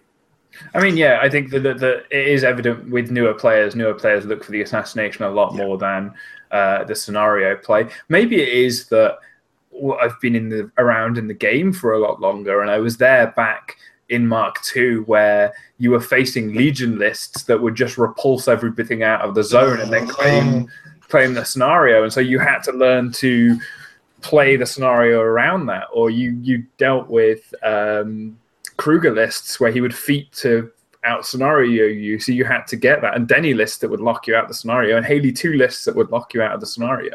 And because I've lived through that, maybe that's why my approach is different. That is an interesting one. It's curious, and we'll have to get some games in against you at some point, Benj, and see if there actually is a different kind of ethos to playing. It's interesting. Well, there's a different ethos for me because I'm an idiot, and I usually take absolutely stupid dice roll odds and to kind of go big or go home, and never telling the odds. But the thing is, so we've not covered the other points yet, but with the changes to SR, it feels as though we actually need to find a balance between the two of us, Benj. Right. Okay, maybe assassination becomes more optionable because you need to bring your caster forward to be able to get into those zones, to be able to... I mean, we don't know what they all look like yet, but we can assume they're still going to be very central based. And that's going to start to lead you to maybe play more recklessly with your caster. You're not going to be able to throw your army forward to claim the zones because actually you would need to put your warjacks into an area that the opponent can just wipe them out. And so you can't get up on scenario. So you have to then bring your caster forward to claim something that nothing else in your army can. I think this is going to be very interesting when it hits CID. Because again, this is all going through CID, so we can look forward to seeing it inside the next 2 or 3 weeks. 3 months. Oh, sorry, they're not coming at the same time as Grimkin, are they? I think they're saying April. Is April enough time to really grind it out before lock and load? So April for the public CID would be 2 months. Okay, maybe that's enough time, yeah. So it depends. It depends on how much time they want for CID. That'd be really awkward to be practicing Grimkin for a couple of months before the SR changes, because you'll be practicing them in a situation they've probably not been designed for. Well, it's interesting in that I think I know why they do it that way, so that you have 2 months of, I know the scenarios, let's see how these interact with the game, and then once the Grimkin are solidified, then you go, okay, how do they interact with this new scenario setup? Because both SR17 and Grimkin will be lock and load weekend, yeah? That's confirmed now. Yes. So, anyway, next point on the roadmap to SR 2017. And this is a very hotly contested one. Random game length. So, at the end of round 5, you're going to roll a d6. If it's a 5 or 6... the game ends. At the end of round 6, you roll a d6. If it's a 5 or 6, the game ends. End of round 7, the game just ends. What do we think of this one? I think, again, it's an interesting change. I think from the notes that they've released in Pagani's thread, was saying that in play testing, very few games have gone to round 5. You know, whether or not that changes through CID, it may well be that he's highlighted that more games than anticipated are going longer, and hence they maybe change that to a 6 up and then down to a 5 up on round 6. You know, that could be one change that I could potentially see happening. Or it may well be that we stick with it. I think that it's too early to say without being able to see kind of how the scoring works properly and how that plays with it, and whether or not you're more likely to win on 5. Too early to say. You're being reasonable again. It is too early to say. This is why it's going into this format, is because we don't know. And I think as well, it's easy to say around 5, but I mean, if you think about it, I mean, I don't really know how many games. I don't really keep track of rounds, but how many games are meaningful post round 4? So this is one of those interesting things. We don't currently keep track of how many rounds things take. I mean, you have a vague idea of, oh, that happened on my turn 3, 4, I think. No, it must have been 3. In this, we're going to have to be on top of it. It's something different and new to track. And I'm inclined from just thinking about games I've had to say, yeah, most of them are practically over in turn 5, turn 6. Whether with this scenario pack that becomes a more definite, oh no, it's over by then. I will say one thing that I am happy about is that it actually makes scenario more relevant in Deathclock, because previously in time turns you could do the thing of getting up on scenario and then go, okay, I'm going to play defensively from here. I'm going to stop you scoring, and if I can go the distance, I win the game at this point. It's up to you to come and get me. But then it doesn't stop that at all, because if you're in a situation where you can contest, you just need to time out 7 turns. That's what I was actually saying. It's bringing that into Deathclock, and that's actually something that I liked about time turns. Oh, okay. Sorry. Yeah, okay. Yeah, so you're not... Because I thought you were saying people do it in Deathclock. You get up on time and up on scenario, and then played passively and let your opponent time themselves out eventually. Because that is a tactic people do use in Deathclock, and it can work quite successfully quite a lot of the time. Okay, fine. Sorry, I do apologize. I misunderstood. No, that's fine. I mean, my initial reaction is get your Games Workshop out of my game. But actually, we have a very interesting one here as well from Chris Young. Go on.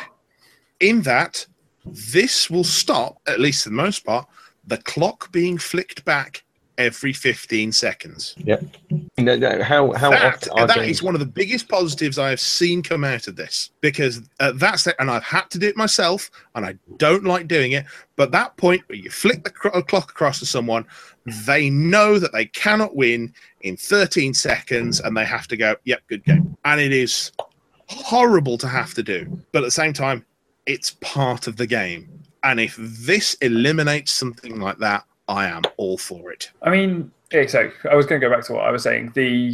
My initial reaction was get your Games Workshop out of my game, but I come down a bit from that. I've looked at it a bit more, and as you said, a lot of the time the game is over by turn 7 anyway. However, recently, especially in the Bristol tournament, I know of 2 games that went to quite a high turn count. Yeah. Because we were playing armies that just took a while. My game against Ryan, when he was testing out that pirate list, that was playing, that's a Mark III theme force with a lot of recursion built into it. Ghost Fleet Solidarity.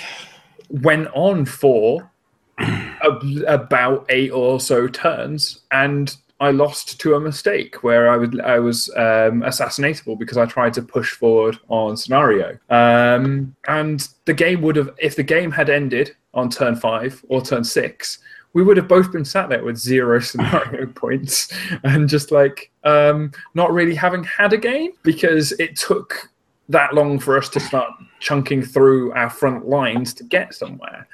And I had a similar situation with another game. I think it was in one of the other tournaments where it was Jack versus Jacks, and they didn't go very far for a while. Well, just to throw in a counterpoint here, if the scenarios are well designed and designed around this game link, is that not something that's going to encourage you to get out there earlier and say, okay, we've got 7 turns, I need to start going for the early score?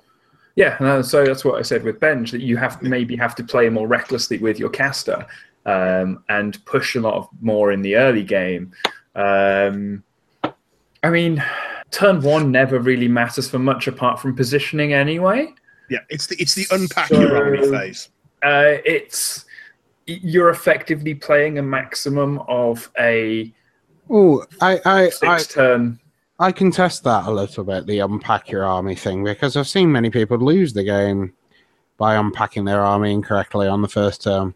We're not in the days of Snipe Feet Go anymore. It is entirely possible that you go, oh yeah, I'll send this unit over here, and then turn 2 you realise, oh no, wait, no, that was entirely the wrong unit sent to that side of board. Oh, I've lost. Oh, Okay. I blocked my own child's lanes. Oh, you know. Yeah, that happens. That happens all the time. Yeah. But that's a managing your army thing.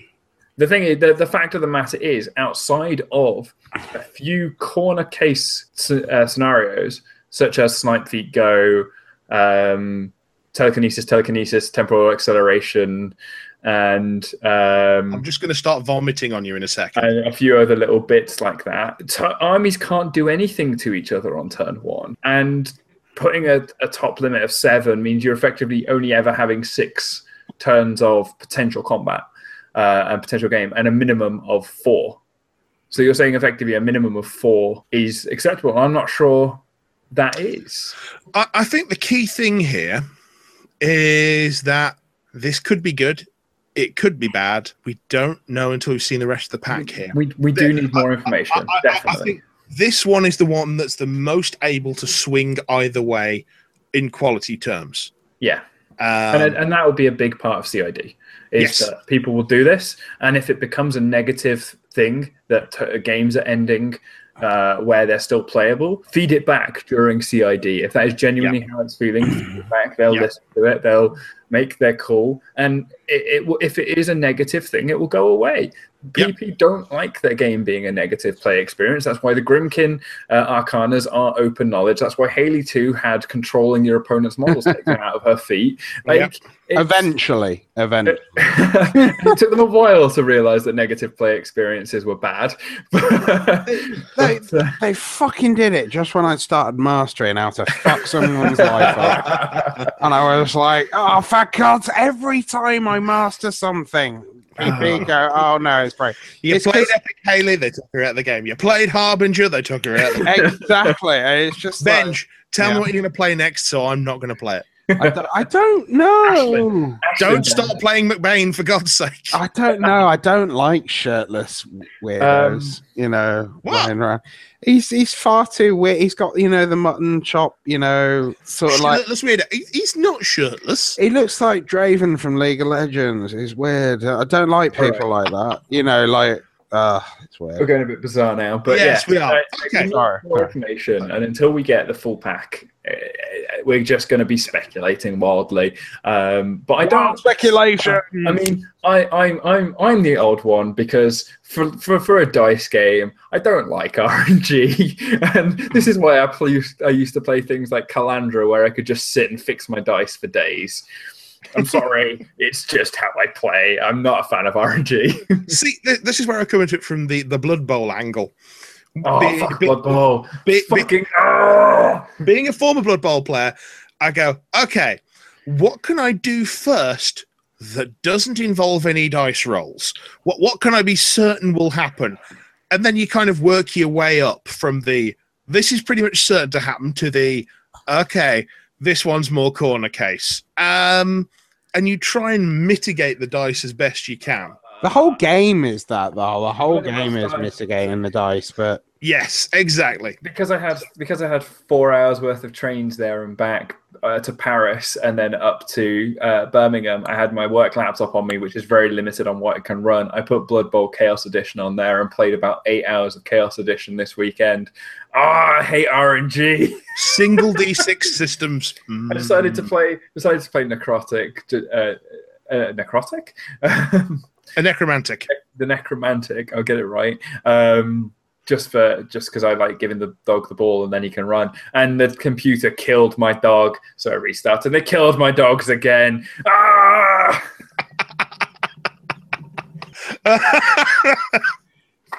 right, Scott. Well, there we go. Okay, so next point on the list: scenario victory. Oh yeah, we're still going for this. Yes, we are. Surprisingly, we are still on the topic of Steamroll There was a third 2017. point. So, you no longer have to score 5 CPs to win the game. You must score 6 more than your opponent. I mean, at the moment, that means nothing because we don't know how many you can score in a turn. Right now, the maximum you can score in a turn is normally 3. Maybe, is there a situation where you can score 4?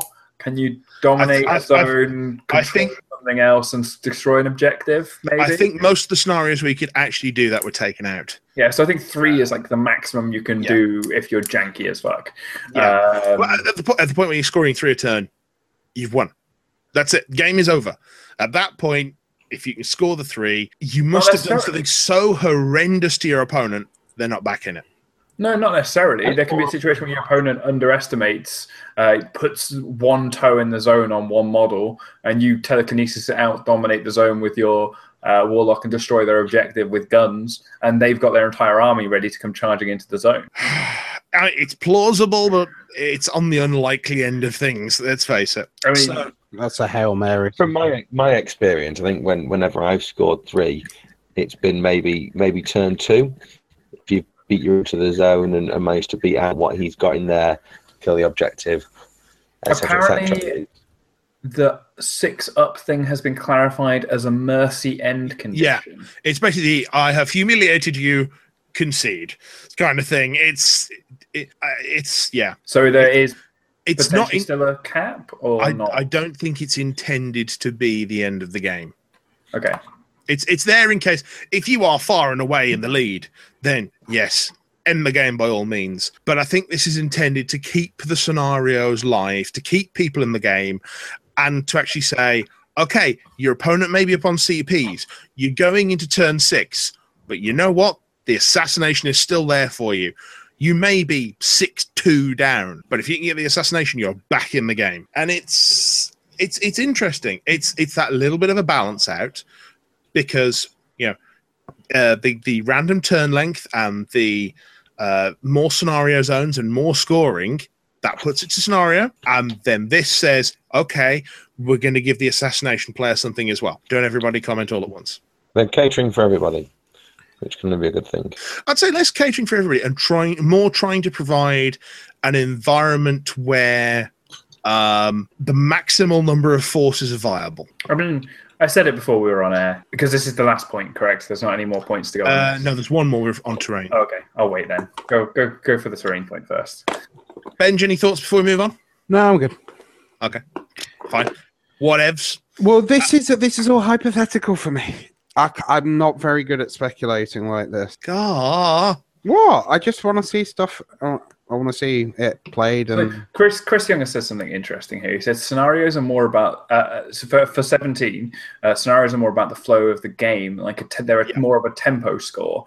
So the tempo can go back and forth, but you can only actually win on scenario if you crush your opponents, which means you're less likely to win by using control casters to just control your opponent out of the game, like when I said back in the day where Denegra could pop forward and feet and just annihilate you, or not even annihilate you, just leave you and you can't get back into the game, where Kruger used to be able to feet you out and drop your speed so you couldn't get back into the game. Let's not forget the wonderful putting that into the grave. Let's not forget the wonderful days of walking a driller up behind Gorton, throwing him forward and going, no scenario for you for 2 turns. Ha ha! That was amazing. The days of Griselle tier 4, just running all of those infantry forward with Hoofit. That was less fun. So yes, the final one on here is terrain. So at the moment we have, and this depresses me as a PG, it really does, we have nigh on a page of guidelines on this thing can't be within 5 inches of this can't be within 2 inches of these shouldn't be near flags and zones, but can be, but players can call you over if they want to. And it's just from year to year, people do not remember what the guidelines on terrain are. Is it 3 inches? Is it 5 inches? Which widget do I use? It's 2 and 5, but there we go. So scenario, not scenario. But this terrain one can be within more than that one, right? Terrain will have 3 guidelines on how to place it, not set maps. You will not have to do any shuffling of terrain during events. I remain skeptical of that one. People shuffle terrain, apart from when they put their trays on the board and knocked everything flying. That's literally the point Pagani went on to mention. I will be interested to see where that goes, because I am skeptical that you can provide me with 3 guidelines on how to place terrain that will consistently provide for a challenging and entertaining environment that I won't have to reshuffle at least, 20% of the tables every round. I remain skeptical, but if they can do it, fine. But there we go. So that was the length and breadth of Pagani's update. So Nick, you were going to say something previously and didn't. So we don't actually know the terrain rules at the moment. Then he didn't give us those 3 guidelines. Nope. Oh, okay, fine. That's fine. Yeah, what I said when we were offline before we went live is that 2017, for Steamroller 2017, the faction to be sounds very much like it's Retribution. They're the army that brings the most combined arms force to the table right now, and so they feel like they'll have the least change to them to adapt to Steamroller 2017. I'd say with the current forces on the table, you're probably right. I'd say Mercs are in the same ballpark, but that's largely because their Jacks are so cheap that, you might as well bring 4 of them. So, they fall over like paper, unlike the Retribution ones. What I am worried about is we end up in a situation back in Mark 2, where Mark 3 has given us more Warjacks and things like that, but actually War Machine armies still do bring some infantry. Your Signals are bringing your Lances. You see your Kador players bringing some of your Winter Guard. You see Menoth players with whatever infantry Menoth plays these days, maybe, I think. But there is infantry on the table. Choir, that's their infantry, choir. But that was my point. Going to be my point. Hordes is still very much in a position where it's lots of beasts and then beast support a lot of the time. There doesn't seem to be an abundance of units in Hordes, at least that I've seen. Maybe I'm wrong. Maybe I'm just not seeing the right thing. I think you're in kind of the right direction. I think there has been some encouragement of Hordes, particularly Legion, to kind of please bring some other models. But this will be quite a shake-up for them when they're being forced to take infantry that they are classing as subpar. But are they? If they can't, if a scenario is very heavy on the infantry zones and less so on the War Beast, War Jack zones. But as long as they can contest, then because there's no I score 5, I win, do they have to be as concerned about having that mix of stuff? I guess maybe that is true. It puts us in a very interesting position, in fact, because, yes, you can tailor your list to have the balance of both and be able to score and have a very scenario-driven army, or you can completely forsake one direction of it and go, okay, I'm going to have all beasts or all infantry, and my aim is to block you out on scenario and crush your list. Okay, maybe that's true. I don't know whether that opens that up or what. I mean, it was just a very slight worry that we end up in this position where Hordes is seen as subpar because it can't compete in... I do think there is a danger with Hordes at the moment anyway, in that a lot of the players feel that they are pretty much, in general, overcosted. Certainly on their beasts, obviously probably on their infantry as well, because, well, they're taking their beasts in preference. There are some very good options in certain factions in Hordes that people haven't started picking up yet. I'm waiting to see the Scorn spam of Ferox, because Ferox are terrifying. You're hearing people complaining about Stormlancers. Wait till people pick Ferox up. Yeah. Scorn have a lot of interesting stuff. I played against the Blood Runners the other day. I was like, oh, okay, so they're good now. Yes, this is odd. I was thoroughly surprised by that, because in this edition, I don't know where some people are getting this idea that stealth is a terrible thing now from, because they have stealth, which is unpleasant, and anatomical precision and apparition. I'm just sat there going, So do they have more special rules after this? Are you done? Or because the idea that a unit could come up, engage you, then apparate through you, and next turn hit your back line, that's slightly terrifying. And I don't think they're even their best unit. So, but then again, there's been very little evidence of the effects that have happened to Scorn since the change. I think we need another few months of those first. It's just the meta catching up with itself, right? It takes people a while to realize the changes that are there and the impact they've had on the game, because people are always focusing on what is the perceived problem at the moment. Well, yeah, focusing on the perceived problem, though, that's probably only going to be increased by CID, to be honest. So, yeah, that'll definitely be interesting to see where that goes. So, we'll see. Any further comments from anyone on SteamWorld 2017? No. Not that I can. Tumbleweed. Excellent. Benji's off playing The Division again. No. Titanfall 2? No. Hearthstone? Yeah. All right. You're terrible. You're a terrible human being. I have in my hands right now No, we don't need Origins of Hearthstone. The WoW CCG card. In fact, multiple WoW TCG cards. Oh God.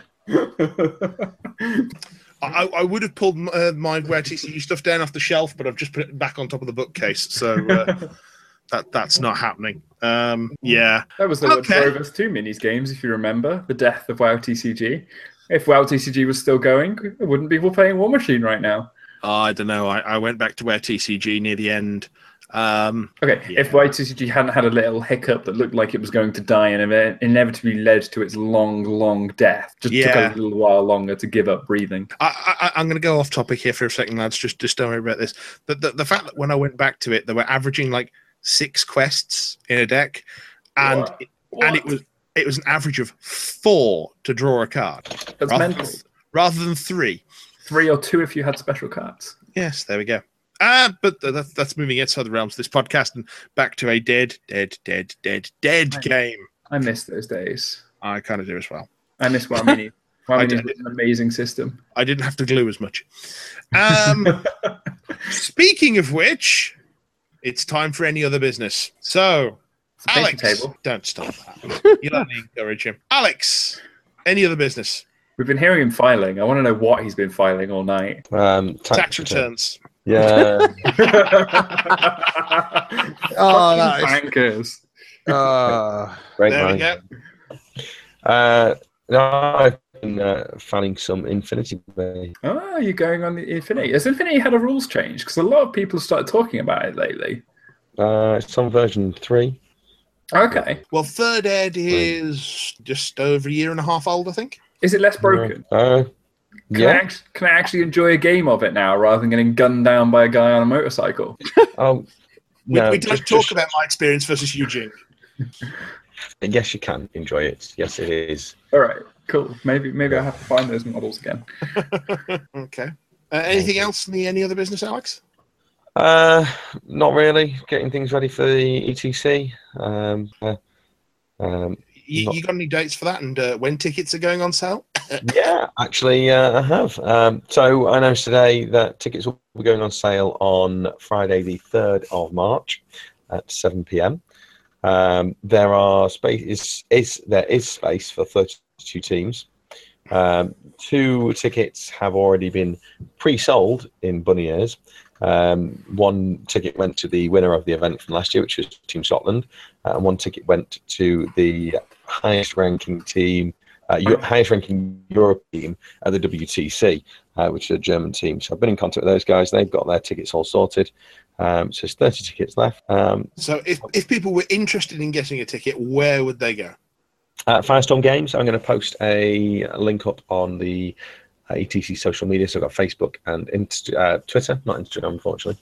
Facebook and Twitter. They'll go up on there. Tickets are available on firestormgames.co.uk. Okay, but yeah, I will post a direct link on social media. So if people don't know a lot about the ETC, what kind of format are we talking? The 5-man team event, very similar to the WTC. So it's kind of appeal is, well, there's a number of different appeals for a number of different players, but kind of the 2 main ones are those who are wanting to get to ETC. They're going to be playing on one of the teams, or those who maybe aren't going to qualify for that event and want to get a taste of that event. Playing with your friends. Some people go with it with a very kind of playing for fun attitude.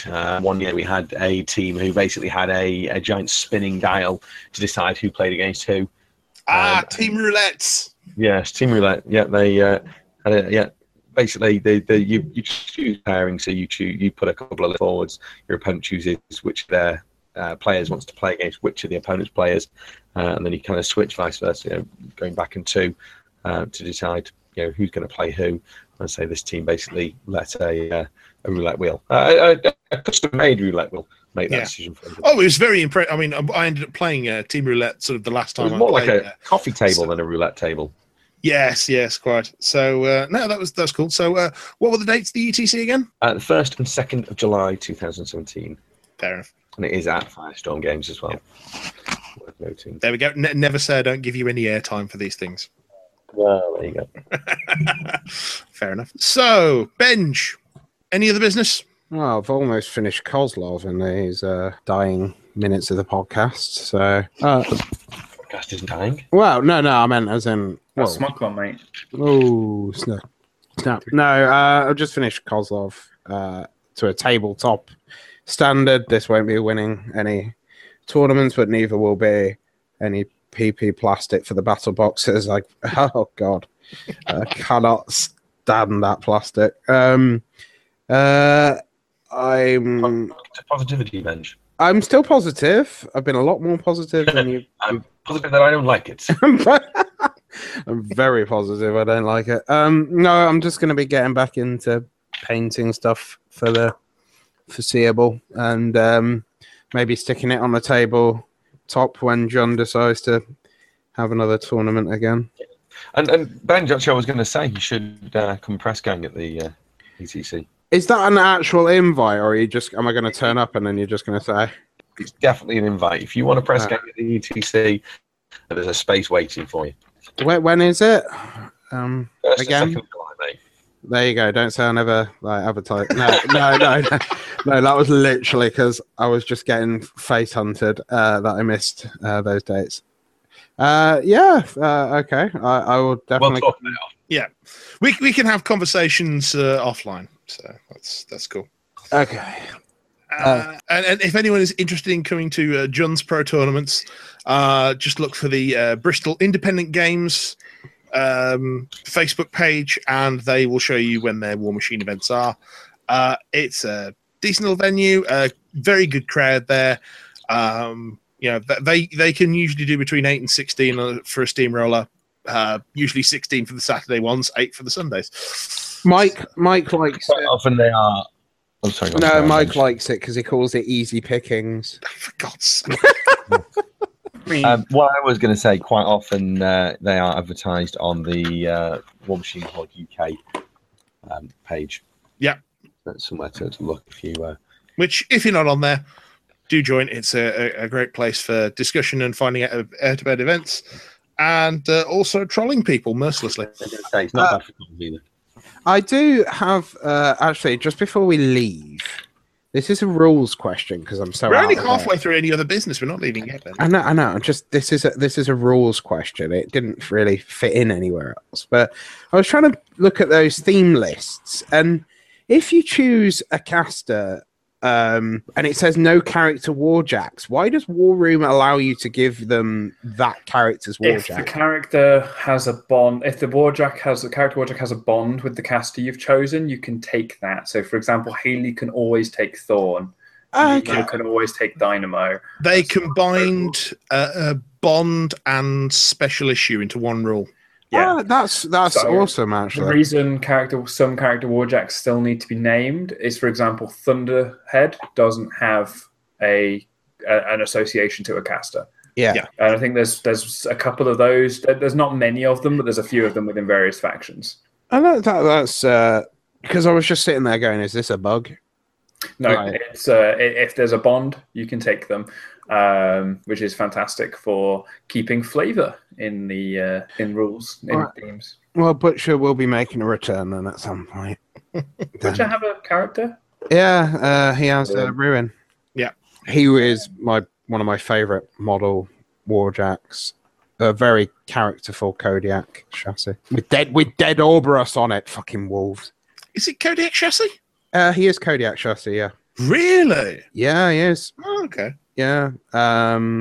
I suppose the Pathfinder of the Charge makes more sense then. Yeah, exactly. It's very, very thematic. Okay. Who knew Kodiaks was psychopathic? I always thought it was berserkers. Cade or Jax are kind of psychopathic in general. Apart from berserkers, they just blow up. They're more, But that's because they're old, even older than nomads. even older than you, Pappy. Hey. Well, no, it's just that conversation over the weekend was hilarious. Like, why'd you see me as a father figure? I'm a year older than you. No, it was great. And then John just drops it going, but you are my father figure. Yeah. The worst, all of you. Literally the first. We are the sausage. Yeah. Anyway, Sorry. Moving on. Nick, any other business? No. Excellent. Moving on. Me, any other business? Who's me? I'm me. Yeah. I'm I've been painting up some more 6mm Imperial Guard. Get out. Yeah. I don't care. It's been very therapeutic because I realized I can be really messy with how I paint them, and because they're 6mm, no one will ever notice. Did It's, you paint them in bright colours just to reminisce really about what Games Workshop used to be like back in version 2? Really cool. Back in there. Have you seen my Imperial Guard? No, If they're not bright colours, I'm not interested. Mike's sitting there watching Zulu every night and imagining orcs charging. No. Sharp. Get it right. No, it was definitely a combination of the two.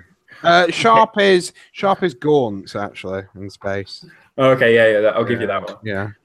So, Nick, I'm just going to send you, and I'll send it the old-fashioned way. I'll send it to the YouTube chat as well. I will send you a picture of Not my bright Imperial enough. Guard. Where's the yellows? Where's the blues? They're bright red with a pith helmet. What more do you want? Pithy. And in fact, there's yellow on the bases. Yeah.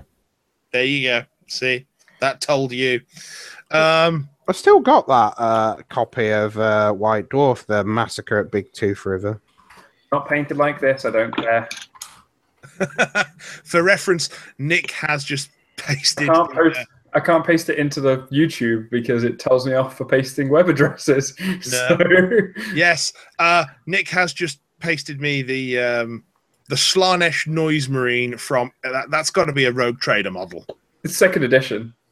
It's for the 2nd edition rulebook, but that's got to be a Rogue Trader model. With the guitars, they were my favourite. It's got leopard print greaves. I mean, for God's sake. Who painted that? Because they probably died of an epileptic fit shortly after. It's the fact it's the leopard print greaves and the zebra print helmet with the rainbow coloured mohawk. Yeah. That is what 2nd edition was all about, garish paint schemes. God bless you, heavy metal painters, because you were mad in the face. I love what you did. God bless the Ultramarines. They brought some normality to fucking Second Ed. Oh, yes, you're the worst. Blue with white U's. I'm not the worst because I didn't bask at the church of Matt Ward and what he did to them. You would have hated my Iron Warriors because I painted them the shiniest silver that I could get away with. Oh God, you and probably John crawl into some kind of chevroned bed, yellow and black, and copulate together. No. It was the shiniest silver. I changed the yellow out for gold, so they got gold trim on everything, and then they had black. Everything had to shine. Oh, you disgust me. Blind my opponent when I put them on the board. Actually, Nick, you might approve more of my Warhound, which actually has the yellow and black shoulder pads. So. Yes. Whenever I see something industrial like that, it just makes me sick. It just reminds me of a period when wargaming put silly warning symbols on it and tried to get away with it. If we talk about hazard stripes, it's worth noting that one of the entries to the P3 Grandmaster of the Weekend by John Muir from Kent one of Webb's. He submitted a Madrak 3. And it was very kind of, I want tone, but not black and white. It's very blue overall. On kind of realizing this, he felt that he needed to add a bit of color. So he thought, as a contrast to blue, yellow. She went for some hazard stripes on the shield, which unfortunately for Madrak's character, he's a little kind of left field. Unfortunately, he was marked down somewhat for that, sort of on the thing, sort of saying, that there's no real reason why they should be there. And it was, they were very nicely done, don't get me wrong, but kind of in a composition sense, not the best executed. What have they done to Gulliman? So for reference, I just sent him the Gulliman model and said, would you rather have this? Constipation man. His head is tiny. He's a man in giant space armor. The flaming, they've just... I mean, the flaming sword's fucking awesome. Don't diss the flaming sword. Do you see the shark jumping between his legs? Because the shark has been jumped by Gulliman, I think, in this fucking... we've gone for... Oh, no. I had faith in humanity.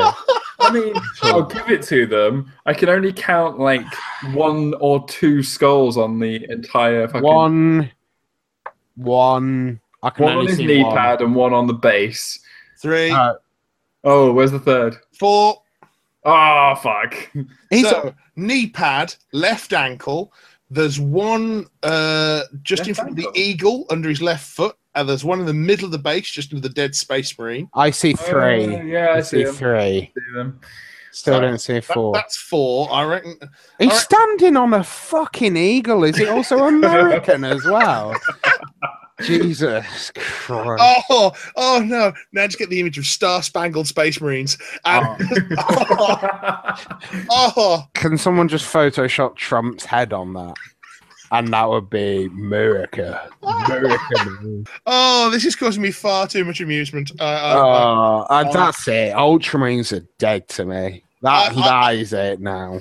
So you're going to move to the Imperial Fists instead? No, because they're fucking yellow and...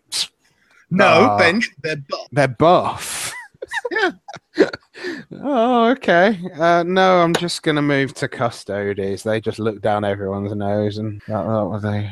Oh, their nose at everyone, sorry. Oh, that is just, what were they thinking?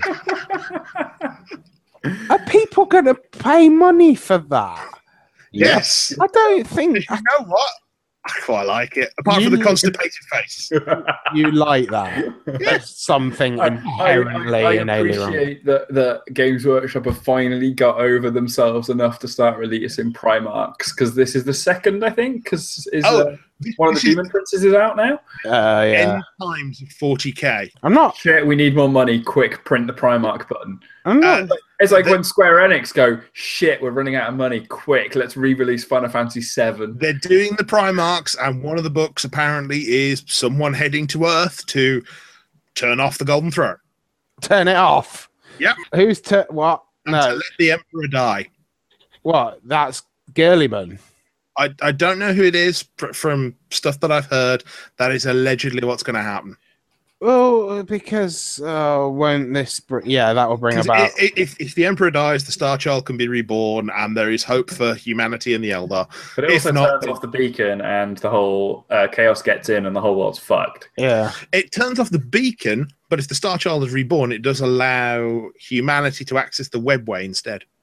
There's no good end times. Let's put it like that in 40k. I mean, come on. Warhammer Fantasy into Age of Sigmar was the best ending ever. The Age of Sigmar was basically just, sorry, we killed everything. You do whatever fluff you want, we don't care. By the way, Sigmar rage quit, then he decided, fuck this, I'm back. Yeah. Yes. Yeah, because he didn't like... What was the alternative? Anyway. That stage? I feel at this point we should probably end the podcast. A bit like the Eldar. We should just probably end the podcast and the Eldar. Amazing. A bit like SmogCon. Actually, as well, one of the Eldar craft worlds is gone. What was it? Biel-Tan? It's either Rhiannon or Biel-Tan has gone. Oh, okay. Dawn of War 3's out soon, by the way. Just as Yeah, a couple of my friends got some hands-on this weekend while we we're at SmogCon because PC Gamer Weekend was there. I've not caught up with them yet. All I got was a text message saying "fucking awesome." Having seen an hour and a half of that game, it looks to address 99% of what I despised about Dawn of War 2. I mean, and gives you an Imperial Knight on top. And I'm fine with this. I get to live my Imperial Knight fantasy where I belong to some sort of noble house and my blood is worth a damn and I ride a big robot into battle. It's almost anime-like. I was about to say, so Voltron then. Yeah. This is the point. I do need to buy some Imperial Knights for my epic army. And then But that's for another day. Well, I just need someone to say, get in the damn robot bench, and preferably... But the thing is, because you'd want to get in the robot, you would be killed in the first episode. Just fire up Overwatch instead of Hearthstone, right? No, I hate Overwatch. I'm done with Overwatch. Right! Time to end the podcast. You've been listening to Elite Cadre, the whole podcast that doesn't take itself too seriously. I'm Alex. I'm Nick. I've been Mike. I'm Ben. Say goodbye, Nick. Goodbye, Nick. Bye.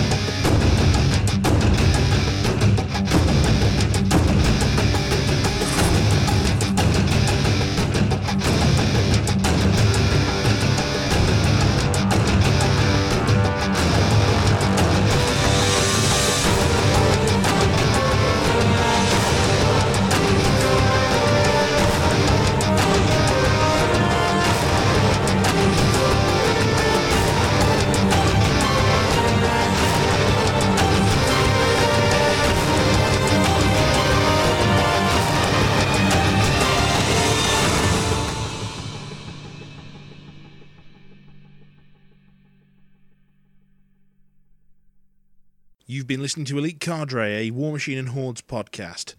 Email us at elitecadrepodcast@gmail.com or find the whole team on Twitter at bit.ly/elitecadre. Music provided by Martin de Bont and Symphony of Spectres. And now, in a world of perfect production and seamless transitions, we bring you the chaos that lurks beneath the surface.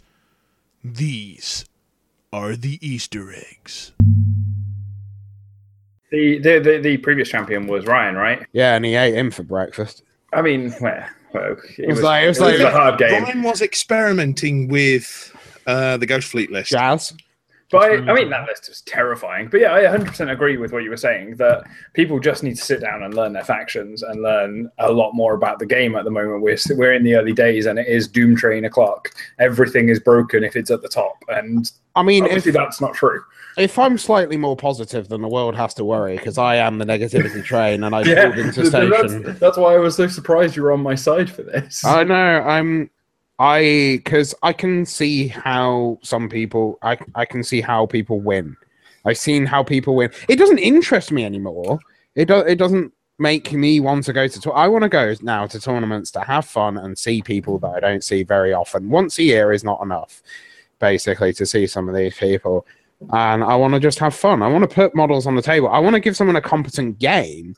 I don't want to fucking. Welcome to being a PG. Yeah. I thought PG was you didn't play the game at all, and you then you just lose the tournament drive. You understand it, you know exactly what's going on. You know, if you really wanted to and you wanted to put the effort in, you could do it and place with the big boys, but actually you'd rather just have a fun, enjoyable game. Well, I've seen what happens when people do try and place, and they don't seem like they're having fun when it doesn't go well. No, it's not. It's a competitive tournaments in the everything takes the fun out of whatever you are doing, whether that's esports, whether that's miniatures on a table, whether that's tennis or football. You can be guaranteed that if you are playing a top competitive level, it's not as fun. I didn't like how that conversation then did dogpile that guy who was quite a naysayer, that Krieg, whatever his face was. So I didn't. This was a let's not Facebook mention- from yesterday. Yeah, I didn't see that. Okay. I saw the fallout from a couple of screenshots, but I mean, I didn't like that, and I didn't. And that's been happening. That happened before SmogCon, and so I will say that the person in question has been a fairly frequent, not adversary, but a fairly frequent kind of opposite side of the coin to me on Twitter. In that I find that of the people who are likely to be negative, he's usually one of the ones that's on the more negative side. it doesn't invalidate his opinion, though. everyone has an asshole. Everyone has an opinion. Don't have to talk about either of them. Yeah, I mean that is true. It doesn't invalidate the opinion. I would say some of the stuff that he said previously perhaps doesn't negate it, but shows that opinion is it's had the bicycle pump shoved into it and pumped up a few times. It's been inflated and it's been exaggerated potentially. I mean, we don't know. We don't see his meta. Yeah, he did join on the. He was more negative than I was willing to be during the negative times. So, but I think we should perhaps move away from that now. Yeah. A bit more, more positive. It was With just a podcast of positivity. Well, we were just preempting that the is a Signar busted discussion is going to happen, and I was just saying that I'm ready to take you all on because Have you not looked in Facebook today? And then Benj backed me up, and I was really confused. because I think people will crack it eventually. It just takes time, and I think people are too. You know what tipped me over? The Menoth forums, and this is reasonable, Benj here. Because someone was right. Someone pointed out Harby, and Harby has been one that I've been shitting on quite frequently from a great height. But I can see that she's got a place, and I could see the arguments against the guy that was very negative about her, and I can see the arguments for and against, and she is still her feet is not the best, but she's still got game, and she just does different things now. Mm-hmm. So, yeah. As I've said all the way along, that is the biggest thing that you have to learn about Mark III. Whatever you thought about what stuff's roles were in Mark II, you have to look at it again. If you said back in Mark II that people would be playing Striker 1, Kara Sloan, and Darius at a top level, we would have laughed at you. Yeah. At the start of Mark III, apart from Kara Sloan, you told them that Striker 1 and Darius were viable, they would have laughed at you. And if you'd said to them that Crow's Cutthroats would lose abilities and also become one of the mainline units of Mercs, people would have laughed you out of the building. Because in Mark II, they're okay. Bit naff at times, but okay. In Mark III, it's like, yeah, I've got 6 of these. They're going to prevent your caster getting on this objective for the game. So it's a different ball game out there now. A whole new war. Yeah, they were right. And I think we actually now might be starting to turn that corner where more people are going, oh, actually, yeah. Okay, I can get where this has gone now. Because it seems to have been the last couple of weeks, there's been more and more people that I know going, okay, I'm back in Mark III, and yeah, I think I get it now. 2017 is going to make things even more interesting. Oh, that new Steamroller. Oh, I mean, the faction I want to be with that new Steamroller is Retribution, because they are the most balanced faction for Warjack solos, units. Combined arms.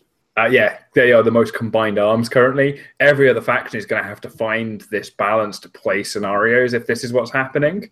But Retribution don't have to adapt that much. Mercs are mostly there, but that's only because the Jacks are so cheap, they're taking a pile of them.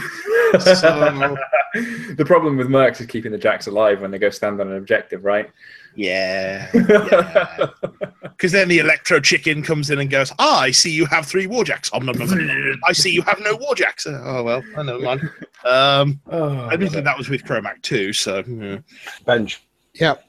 I was going to say, if you like attending events to see people and kind of have a chat and stuff, you should come and press gang at the ETC. When is the ETC? 1st and 2nd of July in Cardiff. Cool. If you need a press ganger. It's in Cardiff. Sorry. In Cardiff. Yeah, it moved this year. Yeah. Yep. But I'll be putting out the PG signal at some point in the not too distant future. Instead of Team Elite Cadre, you'll have PG Team Elite Cadre. Huh? The world doesn't need this. Oh, we're not that bad. Alex, oh, you think so, Benj? Benj and Nick show up. Kurt will have family affairs. I must admit that did knacker me this week, just this weekend gone, and I don't think I've properly adjusted, and I can't do these hours anymore. I mean, I'm going to apologise for my part in that. Obviously, I pulled out with a few weeks to go due to a work commitment, but a few weeks ago, we didn't know whether. When I spoke to people, other issues, but yeah, I know. We didn't know if you were showing up at all. Actually, over the weekend, I appeared. I came up at the last minute. I came forth at the death of the Khan to strike the final blow and drag its carcass back with me. Oh, that's still sad. Okay, if you want to put it that way, that's grand. Worrying, but grand. I will forever have SmogCon on my wall, my prize. It's nice. I've actually just realised you can pop out the YouTube chat, so I can see people. That's weird. We have people. Yes, we're being watched by Byron Lyles, David Bartley, this bloke called Nick Topham, and Chris Young. Matt Townsend. You missed Matt Townsend. Oh, and Matt Townsend. You know, he's not always there when we think he is. I asked him about this. Pretty sure he is. No, he said I wasn't there that time. You know, and usually each episode we go, and of course that was Matt Townsend just sitting there through all of our banality, and then he's like, "No, I have a life." I mean, that's Chris, a lie, and we know it. Benj is actually quite happy today, Chris. I don't know what he's done to the water, but let's hope it keeps up. I'm painting Kozlov right now. Ooh. So back on the Kador train? I don't know what train I'm back on. I just wanted Kozlov and I didn't want to buy a battle box. So I got this was during SmogCon, a furious eBay bidding war of pretty much that ended up being half the cost of a battle box in the end. And I was kind of like, oh, bollocks. But then as I explained to you, I don't want any more bloody Kador Juggernaut chassis shit. So what are we talking about tonight, Mike? Well, I was thinking we're going to have a chat about SmogCon, which would organically lead into maybe discussing the Grimkin. I don't know why I'm gesturing here. I'm gesturing here because on my screen, that's where the Grimkin stuff is. And then coming off the peninsula. Fish cardboard box. What, man? I thought you were doing weather. No, not quite. Then I don't know. Maybe have a little chat about potential changes to SR 2017. I mean, I have to go find those unless you've got them. What we've mostly seen is fairly simple. So that's true. A bit like us. Fairly simple. A bit like us. Right. Yeah, okay. that's true. Although what's interesting is, just before we actually start, the scenario that they showed at SmogCon kind of contradicts something else that's been said elsewhere, which is that flags will be in every scenario. Yeah, because there weren't any flags at SmogCon. Flags in every scenario. Yeah, because they're the only things that Warcasters can control. To be fair, maybe Hungerford just forgot. that actually is perfectly valid. He was doing that entire thing from memory. Yes, that's true. Oh, sorry, not the only things that the Warcasters control. It's something that can only be controlled by Warcasters. That's the right version. Have we had anything other than what's kind of come out over SmogCon weekend confirmed regarding? Not yet. A lot of it sounds like it's going to come with the CID. Have you seen PPS Spagani's Yeah, I believe they've discussed some of it in the latest Primecast. I've not listened to that yet, though. Yes, that's very much because because Primecast was recorded before SmogCon. It's pretty much a discussion of the same terms. But I'll bring up the level thing. Where's it gone? There was a post. Where's it gone? Ah, there we go. 2017 spoilers, rumors, and some clarification. So I think that'll actually be an interesting discussion because right, Steamroller's the heart of the game. you got steamrolled. Ha ha ha ha ha. Moving on. Yes. Alex, Apparently, we don't say moving on enough anymore. Alex, you've got a job to do, Alex. What, he's got to ramble enough that I have to say moving on Sorry. a lot. What's that, sorry? I don't know. What's my job? Ending the show so we can leave because that's it. Okay, you've been listening to the Hot and Watching podcast. This isn't very long. I've been Alex. I've been Benj. I give up. Man down. Man down. We are a man down, and I feel Kurt. bad. I Yes, feel bad. because we started to podcast impromptuli and this is on the wrong day and whatever. I mean, I have internet now, so yay, I return. Reason. That's why Kurt's not here. Reason. It's a renegade. It's the body of a renegade. That's It's the interesting. body of a renegade, but the head of a mangler. It's a body of a renegade with no bits attached, and probably don't even own them. That's going on a base somewhere, probably chassis thing. Oh, right. You were actually talking about a model. Fair enough. Yeah, no, yeah. I'm going through my paint box, which got delivered earlier today, and I'm just rummaging, and there was a jack in there. Oh, bollocks! No, that paint's dried up. Oh God! See, it was only when I was actually ferreting through my Epic models that I actually found something that I thought had been lost to time, which is my second. That Talon. Yes, my second Talon. I've got one painted one. It's never been on the table, but I hear Talons are great. yeah, I'll work out why later. It's not that I'm skeptical. That's actually the reason. They're okay. Armor 16 with a shield. It's like, haha, I've disrupted your jack, and I'm sitting there thinking, yeah. And then the other two behind come in, mangle the Talon, and you've delayed it a turn. Yeah. Anyway, back once again, Renegade Master. Oh dear. With the ill behavior. Sorry. Let's stop the 90s. Let's stop the 90s. I want to get off. Let me just Okay. put Avril Lavigne on. 1 sec. Why you gotta go and make things so complicated? That's 2000s, Bench. Was it? What? The two kind of merged into a blur. I was young. I'm pretty sure that came out while I was at university. Really? Yeah. Yeah, but that was about the 1980s, wasn't it? Oh, What? that now, Benj. I've had Kev calling me old today as well. Okay. Well, Avril Lavigne is 2000s. I'll give you that. So I guess in Kurt's honor, having not been here, we'll put Mbop on. Yeah. God. Now that is from the 90s. Don't argue with me. That's very 90s. Very, very 90s. Right, should we make a start on this whole shebang? Should that not read? Should we make a start on this train wreck? I mean, I don't think we can afford a train. No. Yeah, let's get going. Okay, fair enough. Advert just popped up on my Facebook for Train Station, the game on rails. What? They're listening to It must be. There we go. That was a podcast. Yes, it certainly was. What else could it have been? It was certainly a podcast, about 20% of which at the end was Games Workshop. I mean, but right, do we genuinely have an issue with talking about other games like that? No, not really. I thought we had actually moved into a point now where we kind of accepted that that's what it's going to be like. I was Pretty looking much. at Kozlov reference pictures and that popped up. What? That popped up in Google image search. Right. I'm going to paste this into the YouTube chat because some people are undoubtedly still watching. So this is the Kozlov reference that Benj just found. That's It's not there even we go. Kozlov, it's fucking Harkovich. That's Harkovich Harkovich and and Zakova. Zakova. Oh, did you see the Zakova Dallas had? Oh, that was the best model he had in that bag. The original terrible sculpt Sokovia with the ice cream. I just remembered what I wanted to talk about on the podcast. It wasn't a bad sculpt. I liked it. Why? I wanted to talk about the fact that they at SmogCon they said that they might be killing some more characters off. Like who?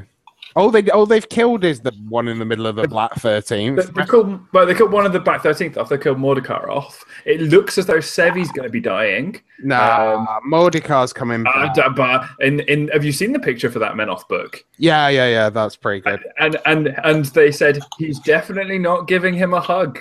I don't like Sevi though. I don't like It's going to open up a lot of interesting things if they're happy to start killing off their own characters. Because as long as they don't go fucking George R.R. Martin on it, but the fact that they're willing to do that can definitely lead to some more interesting fluff points and maybe open up space for other characters. I just don't like the fact that in the last couple of books actually I do like this because Krios is getting his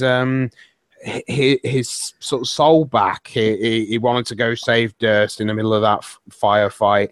And fucking Sevi was standing on the hill going, no. And then at the end he relented and went, yes, you may go. You know, it's everyone. That Warhound colourful enough for you, Nick Bella. Everyone is currently at this stage getting a bit pissed off with the preachy Menoth part. You know, even the exemplar hierarchy. You know, and people are still revering the Paladins. Vilmon's got a high place next to Floaty Bint. You know, and if they do a Menoth civil war, it could just be really interesting because they've resolved the Signar civil war now. So we start on the Menoth civil war, right? And then the Kador civil war, and we just basically throw the whole world into fucking turmoil. Is there going to be a Kador civil war? Hasn't the Kador one been resolved? I think it might have actually. I can't remember where they were with the fluff. Vlad got married off and has been given Umbria. Yeah, that's true. Yeah, so they did kind of stem that one, didn't they? Yeah, but didn't then they could always have that Sorsha gets a bit pissy and goes to assassinate Vlad's wife or something. Sorsha's already pissy though. I was going to say if Sorsha gets pissy, Sorsha goes off and makes sure Butcher dies. Oh, that could also happen. Potentially, I mean, not necessarily. This isn't killing a character, but this is writing your own characters out.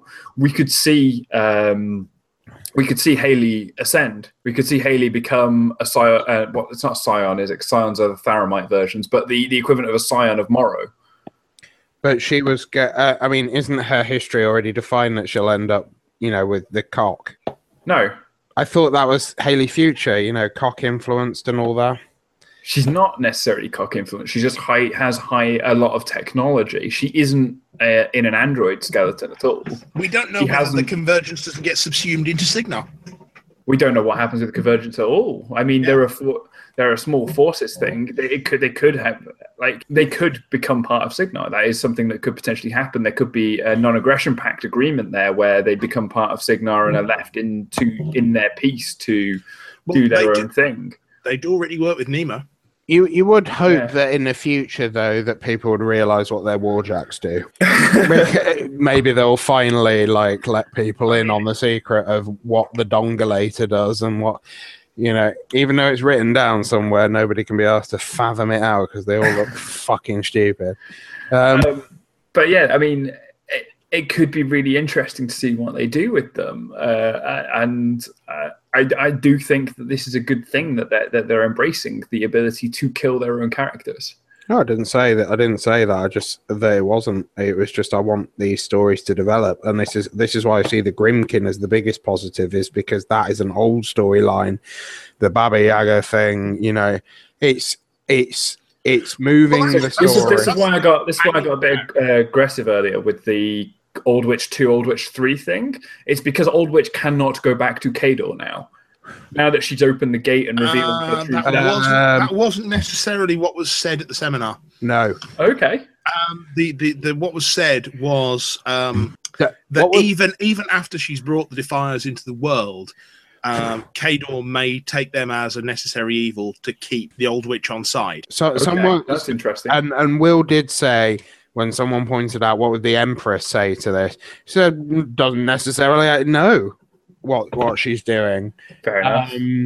I mean, there's some really fluffy things we didn't talk about in the Grimkin stuff that I like the idea of the woman that that the old witch uses to communicate with the Defilers. The woman from the mental asylum. That she's so revered by the Grimkin now. Was it Lady Kiriana?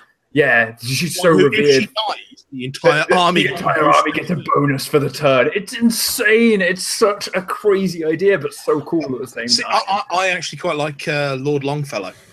He's the spider in the suit, right? Yeah. Yes, he's awesome as well. With the extra dice against characters. By the way, Warcasters are characters. And extra dice against damage models.